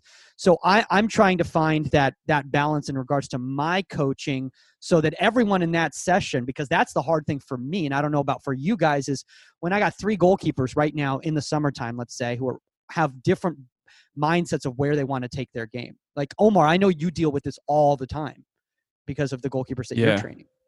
No, I think again, it's I train older kids. I've had some younger ones, and I even posted one recently on YouTube. And I don't know where this person was from, but someone wrote like a really nasty comment, and it was just like, no, I think on YouTube, really? On YouTube, it was what a shock. It was. But the thing is, like, when somebody writes that stuff, like, I used to get emotional about it, but then I watch it unemotional, but like, I have an emotional reaction to it. And then I actually listened to what he was saying, and he was like, yeah, you need to understand that these young kids, you need to develop an actual like baseline for them in terms of foundation of technique, which I thought I was, but I guess to his point, he was just saying that, you're striking the ball too hard. You're not playing the level that they're going to see, the speed they're going to see, the touches they're going to see. And I said, okay, you know what? You're right. I can see your point. So the next few sessions that I've had, I've gone back to, okay, what's my purpose for this session? If all goes to hell, it doesn't go well, but what if I had at least one point that I could make? I worked on low dives today, just having him attack the point, the ball on the ball line, the proper ball line. So for me, I've gotten back to almost like the basics of having a purpose for the sessions for the younger kids and even the older kids as well. Like each one of them has their own, I guess, needs and what they want to do for what they want the session to look like. But I try to get, okay, you want to work on in possession, out of possession, or like, distribution. Then someone wants to work on crossing and someone wants to work on handling.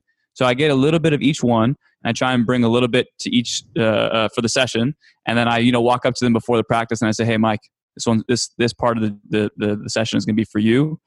These guys are going to, follow along, but I really want you to focus on it. Let's go back to our terminology that we've established. And I'll say, Louis, the crossing that you and I have been chatting about, we're going to work on it here. Just make sure we remember the little points, okay? So I have those little side conversations, so I don't have to stop the session, but I have those side conversations, and I feel like when they message me what they need, and I actually take it into account and I put it in there, they have more buy-in, and they feel like, okay, this is what I'm going to be working on today. I want to make sure that I took those notes that Omar gave me from last session. So we have some retention and some continuation, which I think is good for relationships. So it's really hard, isn't it, in the club environment? When you're doing individual private sessions, maybe not so much, but I feel like in the club environment, you could have, let's say, 4, 5, 6 kids, and they are all different and they are of varying ability levels.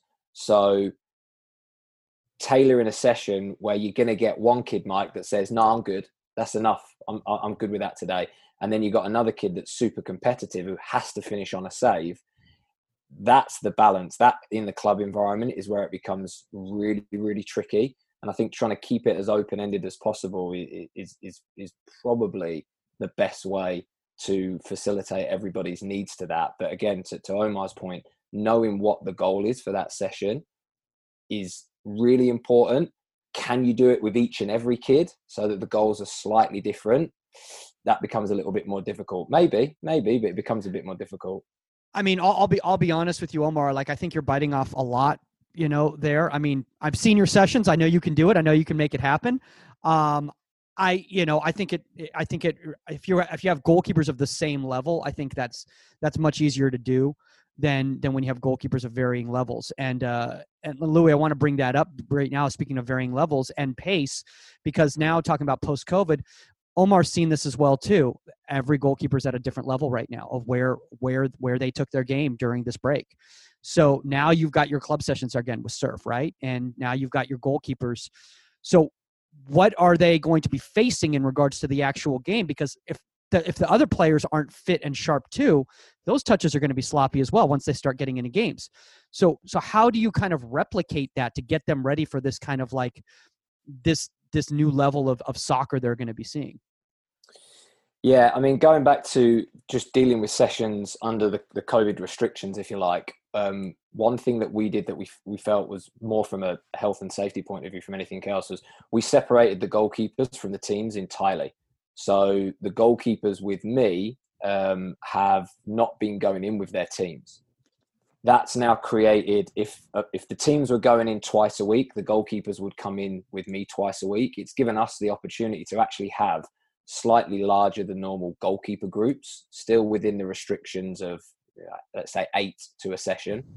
But now with having those extra numbers, it's given us the opportunity to actually recreate something that you might still see that's semi-similar to a game situation or semi-similar to a team training environment. If you can picture a goalie wars setup where you've got 2 goals, you've got 2 keepers in, maybe you've got 2 crossers and you've got 2 players in the middle, still following social distancing rules and guidelines. But now there's different movements, there's different decisions. There might be a player that's obstructing a shot from another player and last minute gets out the way of it. There might be a player that runs across the line of a cross. So it's definitely not exact game realistic and it's definitely not perfect, but there's still some kind of similarity to the movements and the thoughts and the ideas that the keepers are seeing.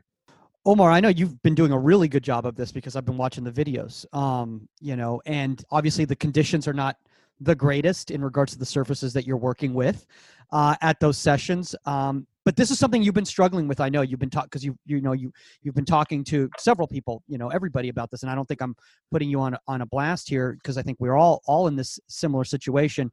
Is how, like Louis says, it's not going to be perfect, but how do we make it as realistic as possible yet still safe? Yeah, no, I think for me at least, I've from the conversations that I've had with some of the top coaches, I think the number one thing that I've heard from them is you need to be organized, and not organized in your equipment and how you set it up, but organized in your session planning and your thought process as you write your sessions out. So I think it was Jack Stern one time, I was talking to him and he said he's had those days where he's written out the session and he's known it like the back of his hand. He goes out there and he realizes, you know what? A conversation that I just had with one of my goalkeepers, they're saying they're a little bit more fatigued than I thought. I'm going to scrap it, or I'm going to adjust this drill. And because he was so organized, he had the ability to adjust on the fly. And that kind of stuck with me and made me realize that, when I have these sessions, even though the facility is not great, the ground is not nice, the goalkeepers are probably going to be hurting after a few reps. What can I tell them from each drill that's going to resonate with them and how this drill is going to recreate or replicate some movement from a game? So for example, we're doing like underhanded tosses for like some crosses. The service area is really bad to serve off of. You're kind of like, ankle height grass. So I'm like, I don't know how many good reps I'm going to get out of this. So let's see, maybe we can serve from the hands. So I'm telling the keepers like, okay, it's a different type of service. It's not coming from the ground. But if we're thinking about it from a game realistic perspective, let's really try and delay our movement and pause as the ball is being served. And that's exactly what we're doing in a game off of a free kick or off of a cross. As that ball gets served, pause for a second or delay, like we talked about, Mike, delay for a second, and then from there, adjust the trajectory of where the ball drops. And so I feel like as long as we can let the goalkeepers know specifics as to what we're looking for and how this movement or how this recovery like save and how it replicates and resonates to the game and translates to the game. I think that is the best we can do in terms of keeping things game realistic. Yeah, I think one thing too that we have to take into kind of consideration as well too, is everybody here. Louis, you brought this up. You said you guys are fortunate at Surf because you have a facility, with a good amount of space to be able to do this. I think everyone is in a different boat. Omar, you're at a public park right now? Is that yes, where you're at right it's right horrible, now? dude. I'm switching fields. I probably bought more spray paint in the last probably like 2 months than I've ever bought in my life. I'm just outlining the field every single day, and it's kind of a mission. But honestly, you got to make do with what you got. There was something that was brought up, and I think it might have been Mark Mason from the FA, speaking of the FA, who brought up the fact that when you're stuck, when you've got restrictive situations like field space and everything like that, look and see how the teams have actually set up their sessions, and see where the open space is, and see if you can manipulate their space, because a lot of times they're not thinking about what you need, right? So if you can talk to them, have a conversation, go, you know what? I'd actually prefer this because this is what I'm going to be doing. A lot of times they're flexible, right, Louis, and are willing to move so that you can actually engage in a proper session. Absolutely. And then that kind of ties in with what Omar was saying about being organized. I did a talk with Lisa Cole a couple of weeks ago about club environments and goalkeeper training. And the biggest thing with it is overplan your session. If you're going to put one session on, really have that session go in 2 or 3 different directions. And that could be because of field restrictions, or you get there and you've got more space than you thought you're going to have. What happens if you plan for 6 kids and 2 kids don't show? So now you've got 4 players. The over planning is crucial. And to Omar's point with Jack, it might be something that you just have to be willing and ready and able to change on the fly. And sometimes that comes with experience. But if you over plan, it might be something that you've actually planned for a change, even though you don't expect it to, if that makes sense. So I think that's massive. I think with that planning situation as well, just to build on what Omar was talking about at the start, the reps and the times that the kids have when you're going back out there is going to be huge, especially just jumping back a bit to what we were previously talking about. When they first come out there, the amount of reps the kids get and the amount of time, their work to rest ratio is going to be really important, because a lot of these kids aren't going to have done these types of game realistic goalkeeper movements that they normally do, because they just wouldn't have done it at home. Whatever, unless they've been sneaking in a private trainer in the back door, or they've been able to get out in some capacity, that they won't have been doing them. They might have been volleying a ball against a wall and getting some technical handling stuff in and footwork stuff in, but it's going to be an issue of overuse training right now if you go too hard with them too early. So the over planning and being creative on the fly and that stuff, I think is massive. The session that I did last night, even though, again, in a fortunate position, I have probably more than enough room right now. But if I didn't, there was a team that had 2 goals almost next to me, and the space in between me and them was enough where if I wanted to then go and work on goalkeeper long balls, or I wanted to add to the session dealing with a ball hit over the top, which is in club, we don't really get the opportunity to, because you just don't have that space more times than not when you're 60 yards out from goal. It was something where I was able to add that to my session just because when I turned up, the field space was there. Fortunately, it went in with my topic and I was able to adapt it a bit. But yeah, just examples like that are important. I want to bring this up right now because this is something that's happened to me with younger goalkeepers, not necessarily older goalkeepers during this time period. Is there's been a lot of, for lack of a better term, individual training that's going on during the quarantine, where people have been doing a lot of stuff with rebounders, techne, all those things, and they're great. Don't get me wrong; they're absolutely great. My only thing is that a lot of the goalkeepers did this work and didn't think about why they're doing this work. And then they've come back to me and they're essentially acting as if they're still doing individual skills work. And they're not thinking from that game mindset. So like Omar, how do we get them back into that mindset to think this is really happening? This is a game. You're not against your garage door anymore. Like, we're actually back out on the field. Something you taught me, Mike, just be very patient with them. I think that's been, for me at least, I always refer back to myself, but this whole process for me has just been, just be extremely patient with people. They've obviously they haven't had someone coaching them through, volleying off the wall, or they're probably catching the ball, just, reaching for the ball because they don't know how to volley it off the wall. And like, they don't know how to, serve at game speed. They don't know how to, some people have different learning capacities, and the way they learn is from a coach, giving them the shout. And then from there, that triggers their movement. And some people are just born with it, where they can trigger that movement themselves. So I think it's understanding now, peeling back a little bit more and being more patient with those players. And then again, just understanding where they've been at from a simple conversation of like, what have you been doing? And then from there, I think as coaches, then we can go back into for me at least, I'm a private coach. So it's not like I'm not with a club. So I don't have 6 at a time. At the most, I'll have 4. So I can have those conversations. And then from there, really take into account, what they've been doing. And for the most part, I train older kids, college kids, and they've all been staying in somewhat good of shape. And if not, they're at least physically, endurance wise, they've been, up to speed with that.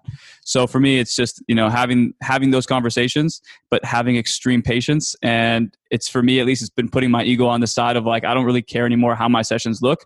Of course, I want them to look great, but it's not about me anymore. I'm going to get them up to speed. And I've noticed it after probably 3 or 4 sessions. I had a kid who looked awful, and all of a sudden they're back. And I'm like, oh my God, this is what I remember you prior to COVID. And he's like, yeah, I just needed, 3 or 4 sessions, and now I'm back to where I'm at.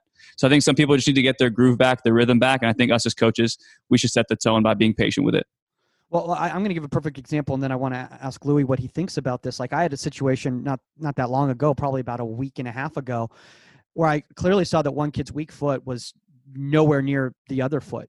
And they basically broke down to me and they said, well, I was just focusing on my strong foot during the break. And I think that says a lot, because a lot of people, when something's difficult, they give up on it and they focus on what they're enjoying. And especially during the quarantine, like, great, the kid was working. That's awesome. They were putting the work in and everything like that.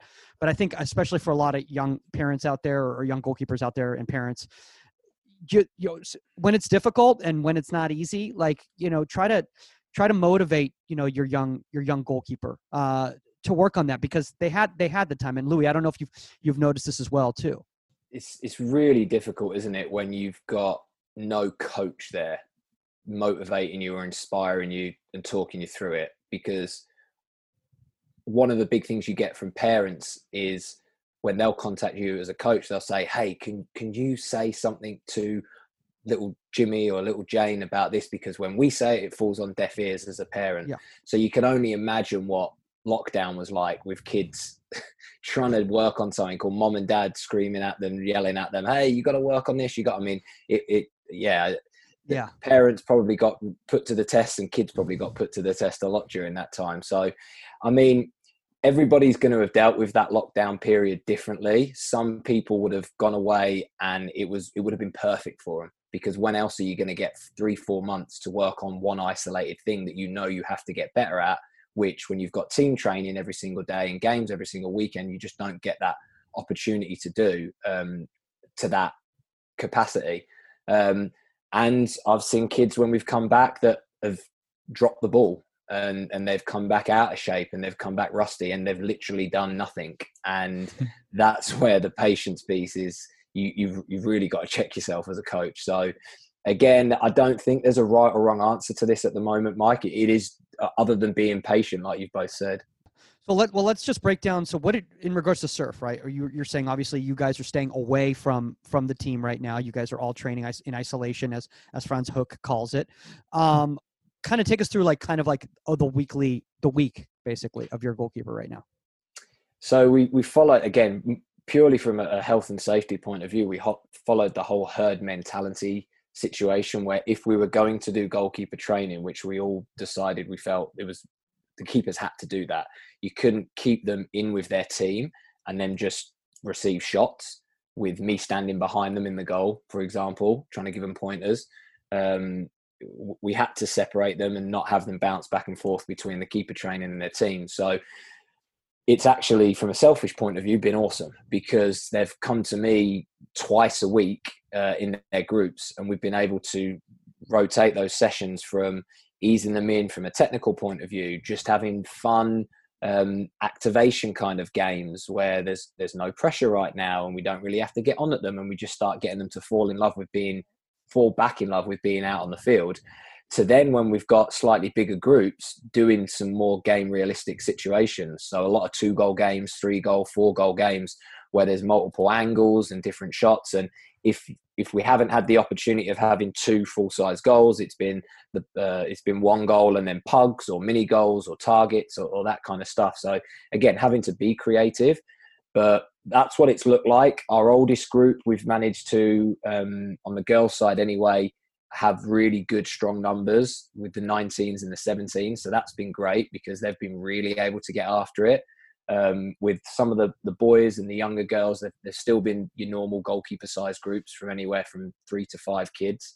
And while I've probably gone on into the sessions with a specific topic for that day, based on how the kids have reacted and the age of the kids and the level of the kids, if we've had to adapt it, we've had to adapt it. And I've just gone into this period as a little bit like, we're going to work on a bit of everything, because to be honest, more than anything right now, you're just retraining how to dive, how to land, how to fall.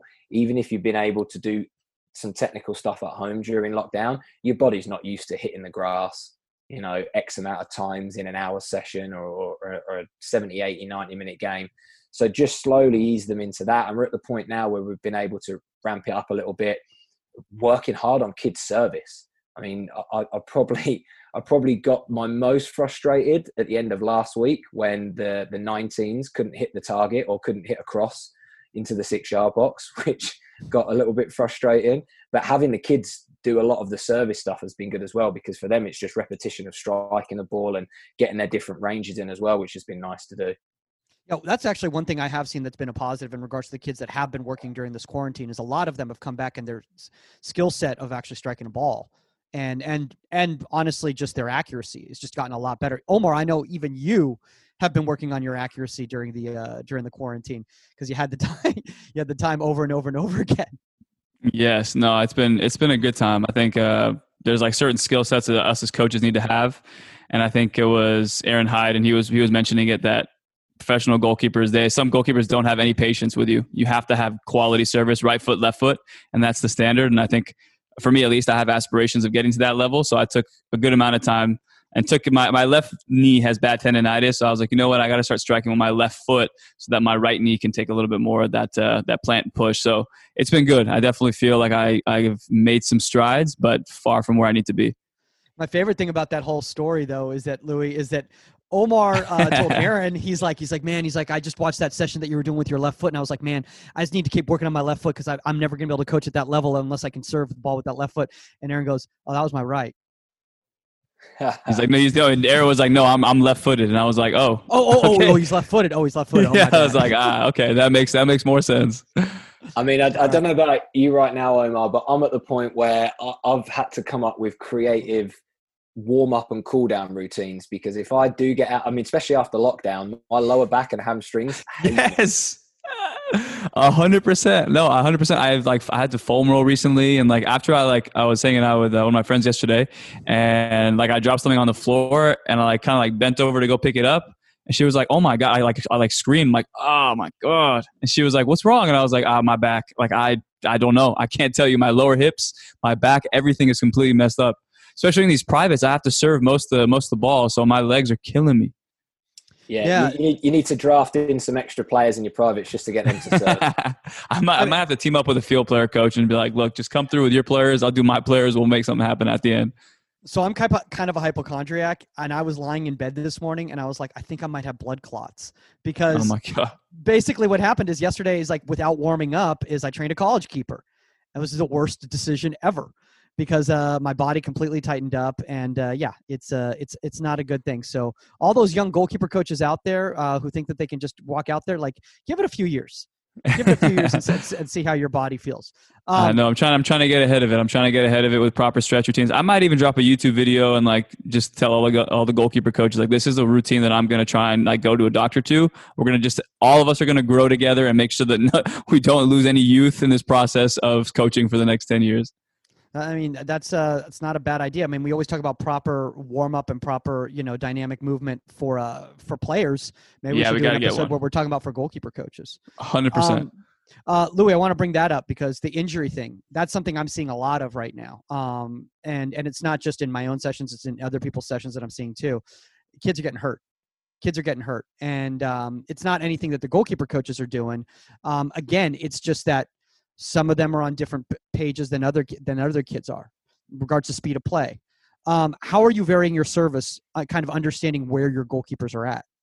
Yeah, probably have to take a few steps back first and again, this depending on where everybody's at with their current situation of getting back out onto fields.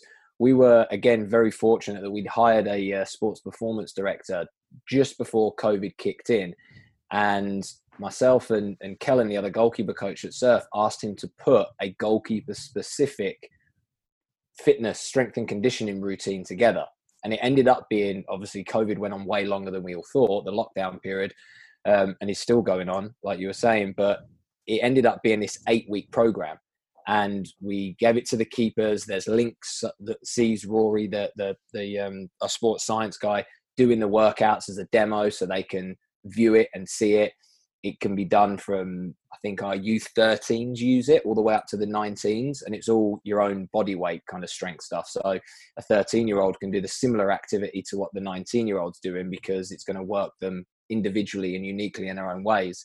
Me and Kellen ran a session ourselves doing it to test it out, and that was an eye-opening situation to realize that my hamstrings are extremely weak and my quads aren't and my knees aren't what I thought they were. But that was really, really good, and a lot of the kids did a lot of that, and they came back quite strong, the base.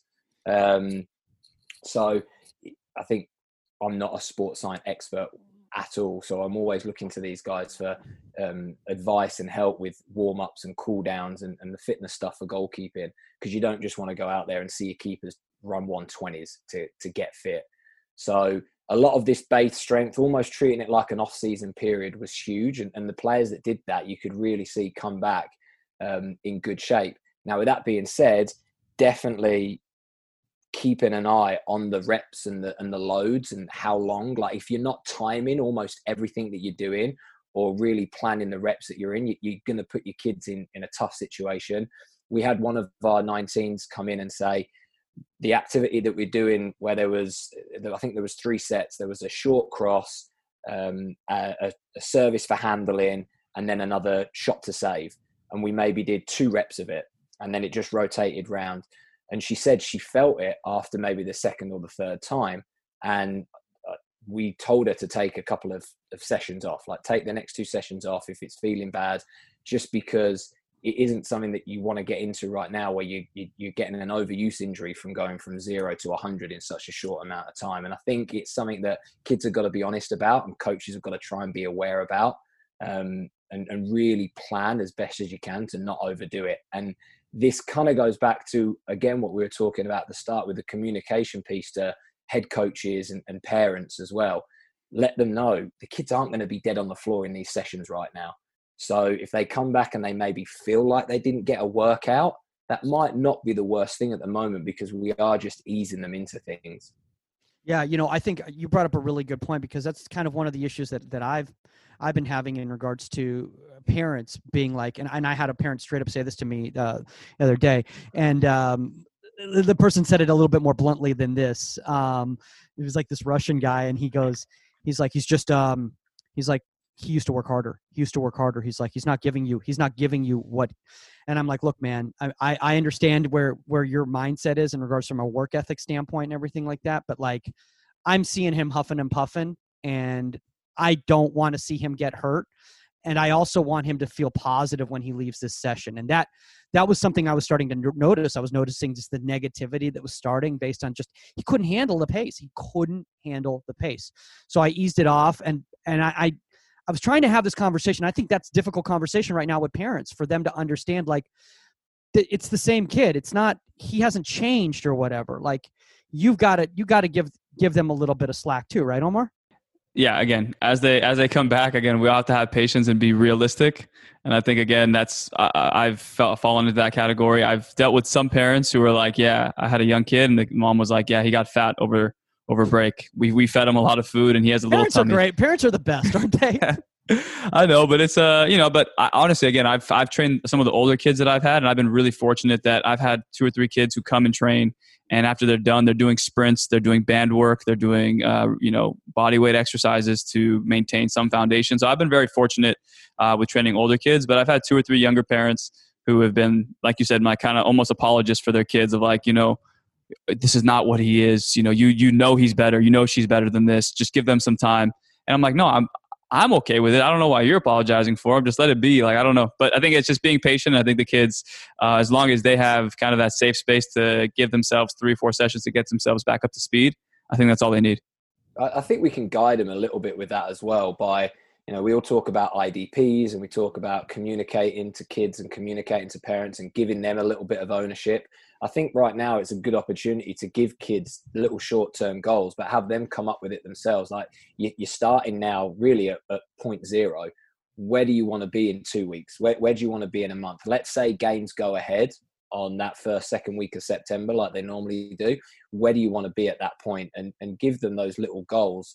But again, give them the ownership. Like, you tell me where you want to be. And then if it's way far off where I think, we can talk about it. Otherwise, as a coach, you can guide me sometimes with that. Yeah, you brought up a really good point right here in regards to, having the communication and that open communication between the parent, the goalkeeper, and the goalkeeper coach. We just mentioned berating being kind of one of these issues that we're seeing that's a negative that needs to be changed or adjusted in the way that people are presenting, their point of view. What are some of the other mistakes, Louis, that you've been seeing maybe goalkeeper coaches or parents making during this time period where you think you might be able to offer some advice that you've seen has been positive? Definitely the expectations and the amount of training that they're doing is probably the biggest one that I've seen so far. I think with that, it's just understanding the consistency to train. Like, if training sessions are happening once a week or twice a week with your club right now, don't go home and do nothing. Because I've seen that a little bit with some kids. They think just because they're back in club, then great, I'm back in club, I don't have to do anything else. And I'm sure every kid and every coach has always said or heard, whatever you do in your club environment, it isn't enough.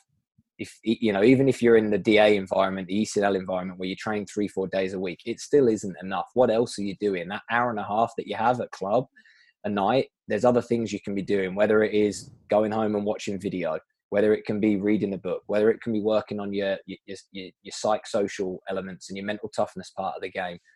Don't just go back to your mindset of whatever you were doing before. Do and use the things that you were using in the off period, in the lockdown period, and add that to the added sessions that are coming in. Because if you can do that, in theory, it should make you a double, 2, 3, 4, 5, 10 times better goalkeeper. No, I would add on to that completely. And I've had a young goalkeeper who's, like a workaholic, and he calls me and he says, "Hey, I'm just really curious if you've seen my performance and you've seen my body type and you've seen all the little characteristics that I have. Can you give me like 2 or 3 goalkeepers that you feel in the world, professional level, USL level, it could be EPL, it could be Bundesliga, wherever, that share very similar characteristics to me, so that I could watch some of their games? And if you have those games and you can send full games or even highlights, can you send those to me as well? Like, I want to keep learning."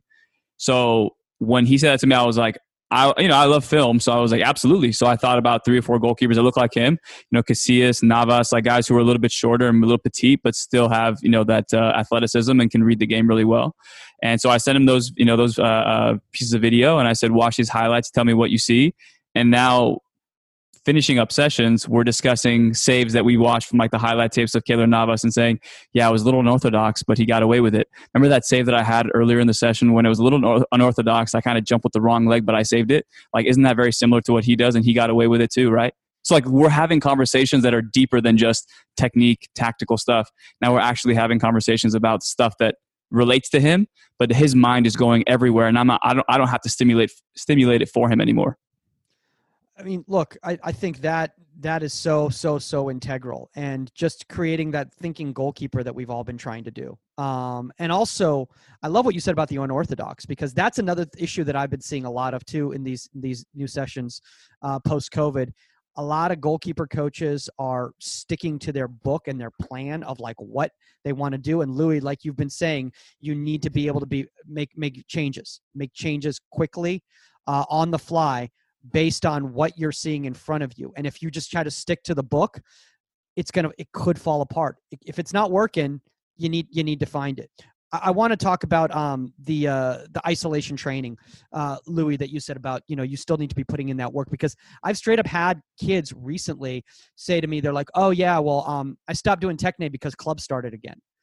I'm like, and it was like, it's like magic or something, like, oh, well, club's back, so I'm going to be awesome again. Like, that's just the way goalkeeping works. Like, can you please stress to obviously you work with youth national team programs, you see some of the most elite goalkeepers, in the age groups in the country here.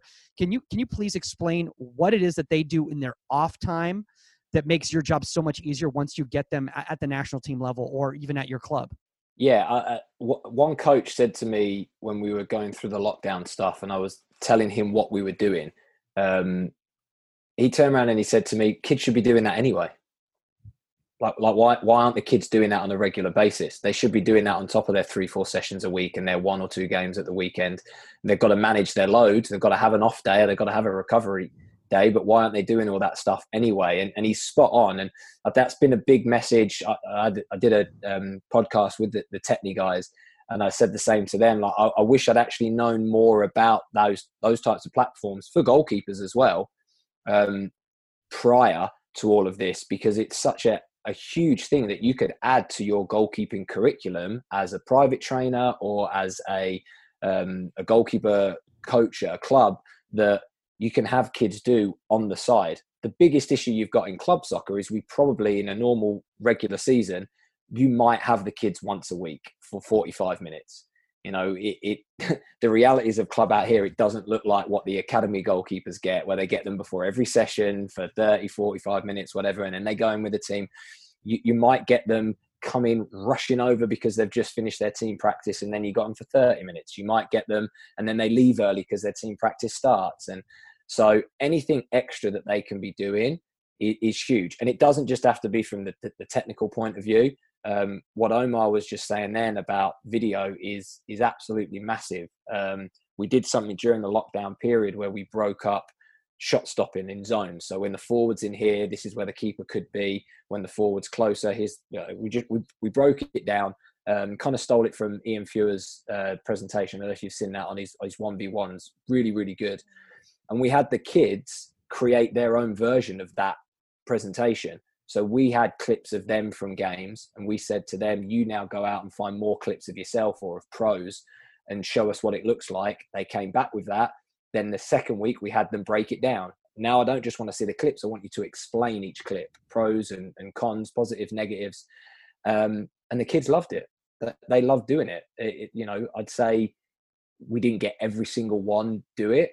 And not every single one did it to the best of their ability. But kids these days can clip. They can go on YouTube. They know how to get it. They know how to work iMovie and all those things.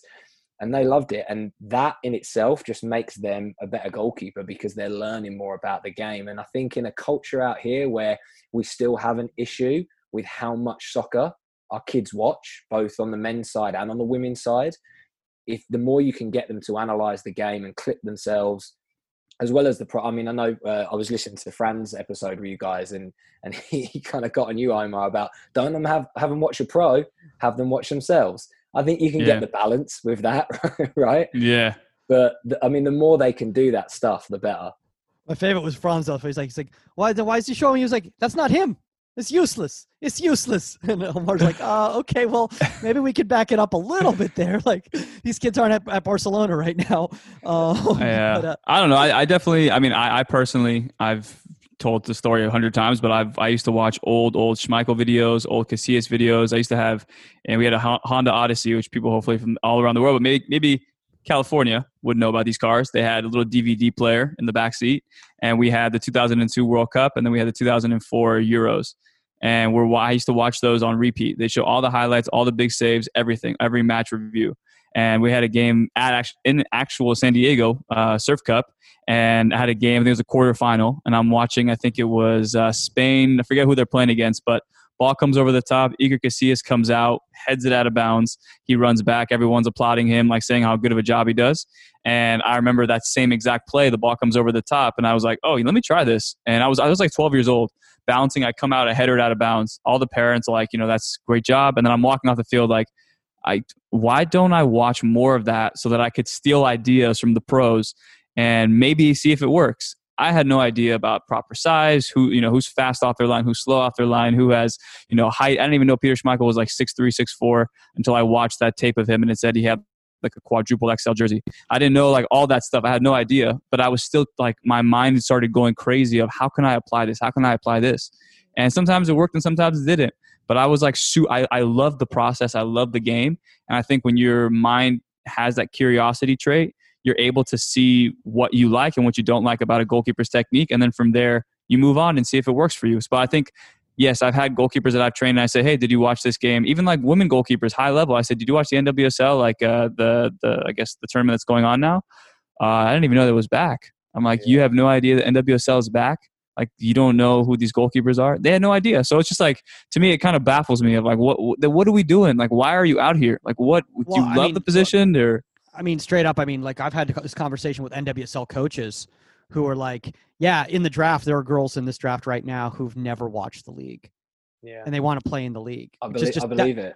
I believe that. It's a culture that I think we have a responsibility to try and change. Again, you can't force anybody to do anything, but I think there's little tricky, clever ways that you can implement it. Again, you ask kids to go and clip videos of, if it's the women, hey, don't go and get Casillas or Edison or whoever from the Premier League. Go and get somebody from the women's national team, because those clips are all available online. Go and get someone from the NWSL, and you can kind of trick them into watching it and analysing it. And it is something that we can affect as coaches, I think. And to Omar's point about when you do watch pros as well as yourself, because it is important to watch yourself, but everybody needs a role model. Everybody needs somebody that they look up to, that they want to try and implement. And if you're clever enough as a player to be able to think, I'm going to try this in this practice, or I'm going to try it in that game, it helps. It kind of goes into Dan Abraham's game face model. I know you've had Dan on the show before, and I mean, he's amazing. I think every player should follow the stuff that he talks about. But his game face model is all about having somebody that you want to try and emulate to be the best version of yourself. Yeah, he did the whole Neuer. I think he did the whole Neuer one. Was one of the examples that he gave, and it was based on, because kind of the profile of Neuer was, and that's what that goalkeeper wanted to be. So they used the Neuer, the kind of the representation of Neuer within inside themselves. I love stuff like that because I love acting, so I love performing. So it's like, wow, I'm playing a character. This is awesome. This is great. Look at me. All of a sudden, I'm Zach Steffen. Probably never. No, but I had a goalkeeper who I train now. He was at Cal State LA with me. He's 6'6", 6'7". He's huge, and he's always reaching out to me and saying, "Hey, how come you don't post enough like Fraser Forster highlights?" And I'm like, "Well, I just he's playing for Celtic. I don't really watch too much of him." He's like, "Well, honestly, I watch him specifically because I want to see what he does. Does he use his feet on foot saves, on angle shots? Because I need to know if." Because I'm so tall, it's kind of hard for me to get down to the ground. So, like, there are specific traits about certain goalkeepers that you can definitely emulate, or at least just see what works for them and then try it out for yourself. And at worst, it doesn't work. And maybe on the path of you trying something new, you figure out something else. But I think just having the goalkeepers, I guess, open their mind to allowing new ideas in and not being stale or not being stuck on one thing, to open their mind to new things, I think is huge. It's a cool little activity to do, isn't it, with your kids, where you say, can you come up with what your characteristics are as a keeper? Really get them to think. And then, okay, can you find a pro that has similar characteristics and show me some clips? Yeah. And again, it's just getting the keeper to think outside the box and become a little bit more of a student of the game. Now, Louis, I'm not gonna name out kids here, but I've done that with some kids, and the players that have come back, I'm like, ooh, you don't know who you are. You do not know who you are. This is not the proper representation of yourself right here. And then I'll show them like some USL keeper. They're like, where's that dude playing? I'm like, oh, he plays in the USL. He's like, wait, that's what no.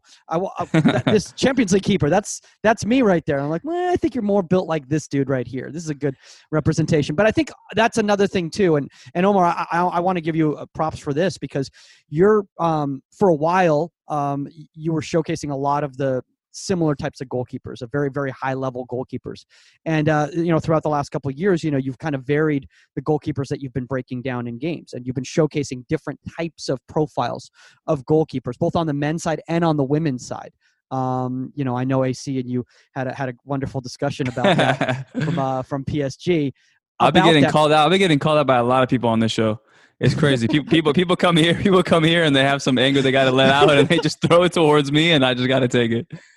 No, but I think that's the reason we're all here, though, is just to learn and have these discussions and have these dialogues. And I'm appreciative of the fact that people are willing to be open and honest on this panel. I think that that is extremely, extremely important. But I want to say this, Louis, is that you guys have San Diego Loyal right there in your backyard. There's no reason, at least the Surf Kids can't go down and check out. Well, I don't know what the situation is right now in regards to fans or whatever, but in a normal time period, there's no reason they can't go down there and watch these goalkeepers live. And how important is it for them to watch goalkeepers of a higher level live rather than just on television, because they can really see what they're doing off the ball?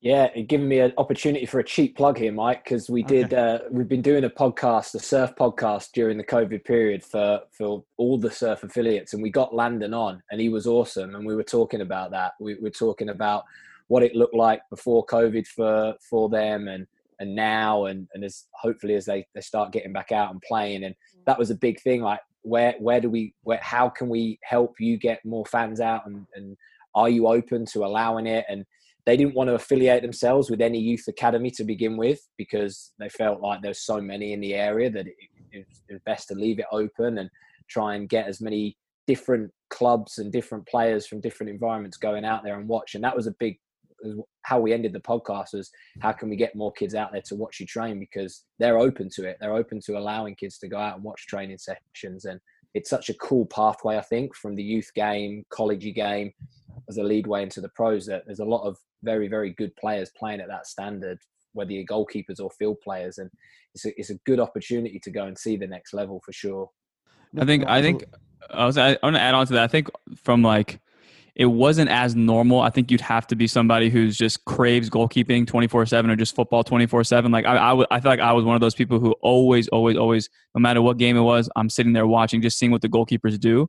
And I think it's become a little bit more normalized throughout this COVID, where all of your friends were on webinars. Your coaching staff from the top down, they had webinars, and they, like you said, you give them activities to activate their thought process of who they are, what their character traits are, what goalkeepers do they emulate, all that. So I think if we can start normalizing the energy that we gave to COVID to kind of find creative ways to stimulate our goalkeepers when we can't have the physical activity, I think that's the next level of goalkeeping. And I think hopefully here in the States, we're going to have incredible goalkeepers who are born in around this time, or who are probably 13, 14 around this time, who were influenced heavily by the video footage or the video analysis and the tactics, technical, all that stuff off the field. And then once they were able to apply it, hopefully we have a new wave of those guys. So I think this energy that we have now, whether it was the sharing of ideas from coaches or the young goalkeepers stepping in webinars and learning about how to break down stuff and how to do proper warm-ups, how to do proper stretches, I really hope that we keep the same energy. Yeah, Louis, I want to talk to you about that, because with all this content and these outside the box, exercises and presentations and everything like that a lot of clubs have done with their goalkeepers during the quarantine, how are you guys at Surf going to continue that type of education even while they're back on the field? And do you guys have a plan to implement that as part of your regular curriculum moving forward? Yeah, I mean, one of the best things that has come out of a really horrible time period is the amazingness of the soccer community, with people sharing ideas and then people thinking outside the box, from coaches coming up with creative ways that the kids can continue to train, to players coming up with creative things. I mean, the amount of stuff we just gave our kids, hey, who's got an idea? Who wants to do something different this week other than just skills. Like who's got another idea? And some kids were coming up with all these different funny, creative things. Some were just team bonding ideas that you can now implement within your yearly training plan when you feel like you need a bit of a boost with team chemistry. So there's definitely aspects. I think the classroom concept, the Zoom concept, is the biggest thing. We all know that when it rains in Southern California, everybody turns into the Wicked Witch of the West and melts, and no fields are open and everything's on shutdown. So instead of you just cancelling your practice, or as a club, you're having to fork out loads of money to go and try and find a turf field, now you know you can do a Zoom team meeting. And that might be kids doing skills in the garage. It might be, as a coach, you've got a presentation, a PowerPoint that you can now do with them. It might be you do some video analysis of one of your games. And so while the kids aren't technically on the field, physically training, they're still getting something out of it that's making them better soccer players. So I think that's a big, big thing. And just to continue to share ideas element as well. I think this is probably a little bit more for coaches. I was listening to Gary Canine do some stuff recently, and he was saying when he was in college, he was so open, but nobody ever said to him, "Hey, can I come and watch a session?" And as coaches, I think we probably need to do that more. And maybe it's taken this period for us to realize that people are open to sharing ideas for free, and being a little bit more. I mean, Omar, you're probably leading the way with this. How many people have you reached out to in the last 6 months that maybe a year ago you might have felt, oh God, I don't really know how to, or that person's not going to give me the time of day. So I think as coaches, that's our responsibility to get better in that way for the kids as well. Well, I mean, look, here's a perfect example. I mean, obviously, Louis, you left that great review after the Franz Hook episode, and thank you again. We had a tremendous time with him for 2 hours on the podcast, and people were like, "How did you get Franz Hook on the podcast?" I said, "I just asked." Yeah, I just asked.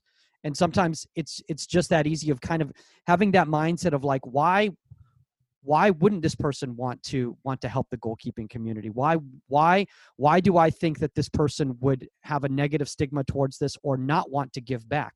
The whole reason that a lot of these people are at the positions that they are is because they have been giving back to the game and they keep wanting to learn. I mean, I think the thing about when Phil Wedden always resonates with me is when he says, he's like, every day I'm still learning. And Peter Meller, Peter Meller's been around the game for, forever, and no disrespect to Peter. He's just been around the game for a long time. And he says he's still learning. So, just be willing to communicate with these people.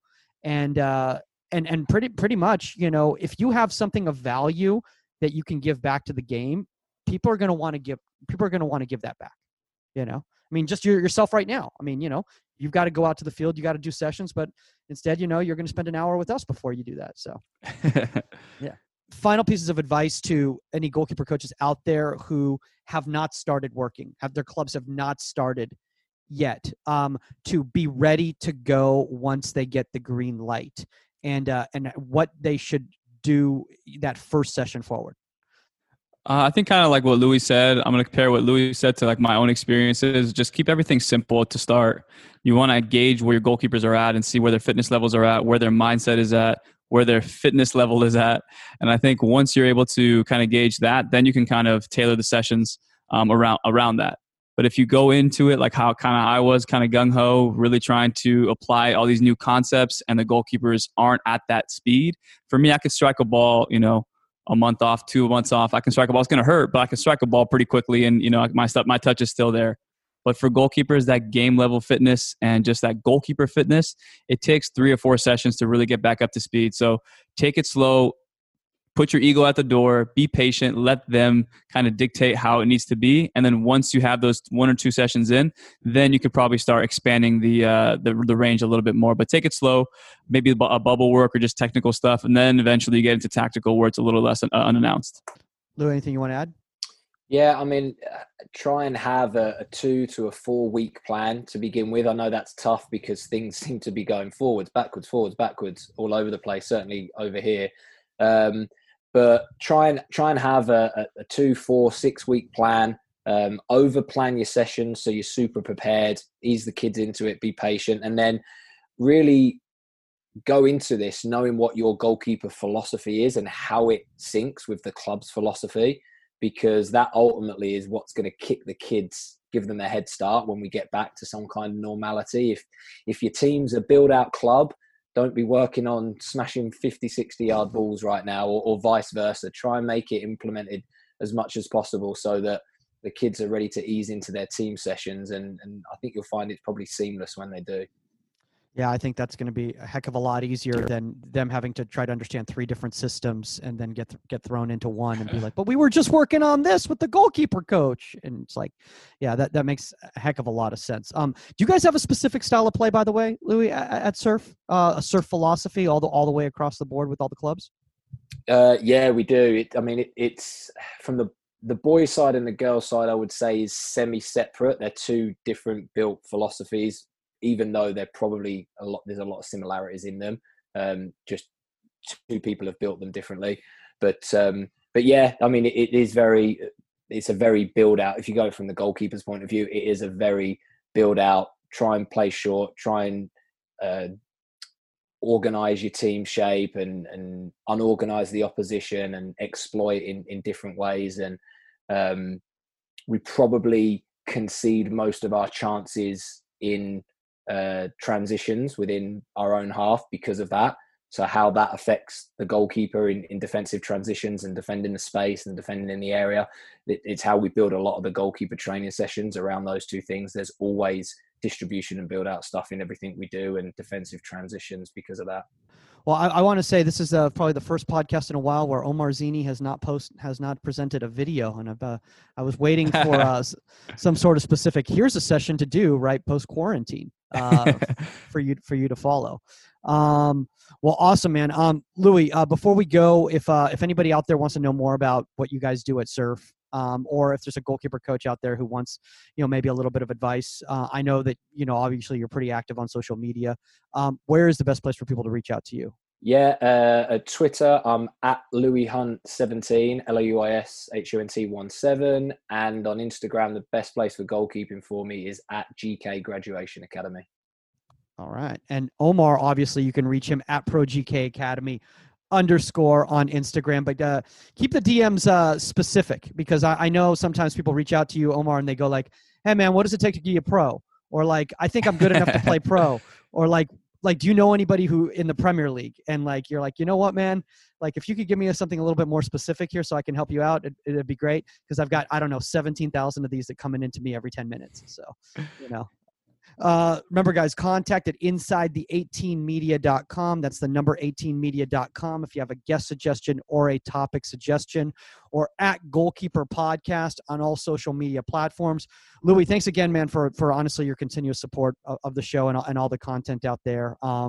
We really appreciate it, man. When people such as yourself, we're coaching at such a good level and working with such elite players, enjoy what we're doing. It makes us feel like we're going to continue doing it and keep trying to inspire other people. So, yeah, absolutely. It's this, again, the stuff that you guys put out there is great on this platform, Omar, on your platform as well.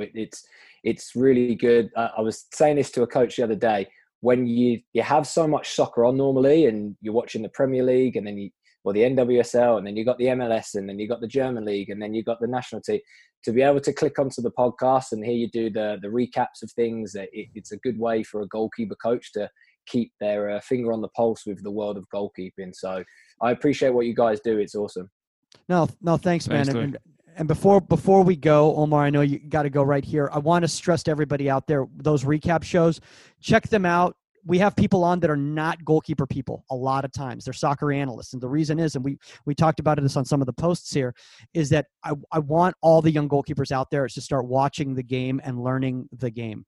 Don't just watch the goalkeepers. We want you to start understanding the game and how the goalkeeper is involved in the game. Because as you say, you're talking about a build-up team like yourself, Louis. If your goalkeepers don't understand the game and how a play develops, they're not going to be able to play in your system. All right, guys, that's all the time on Inside the 18, and we are out. Later.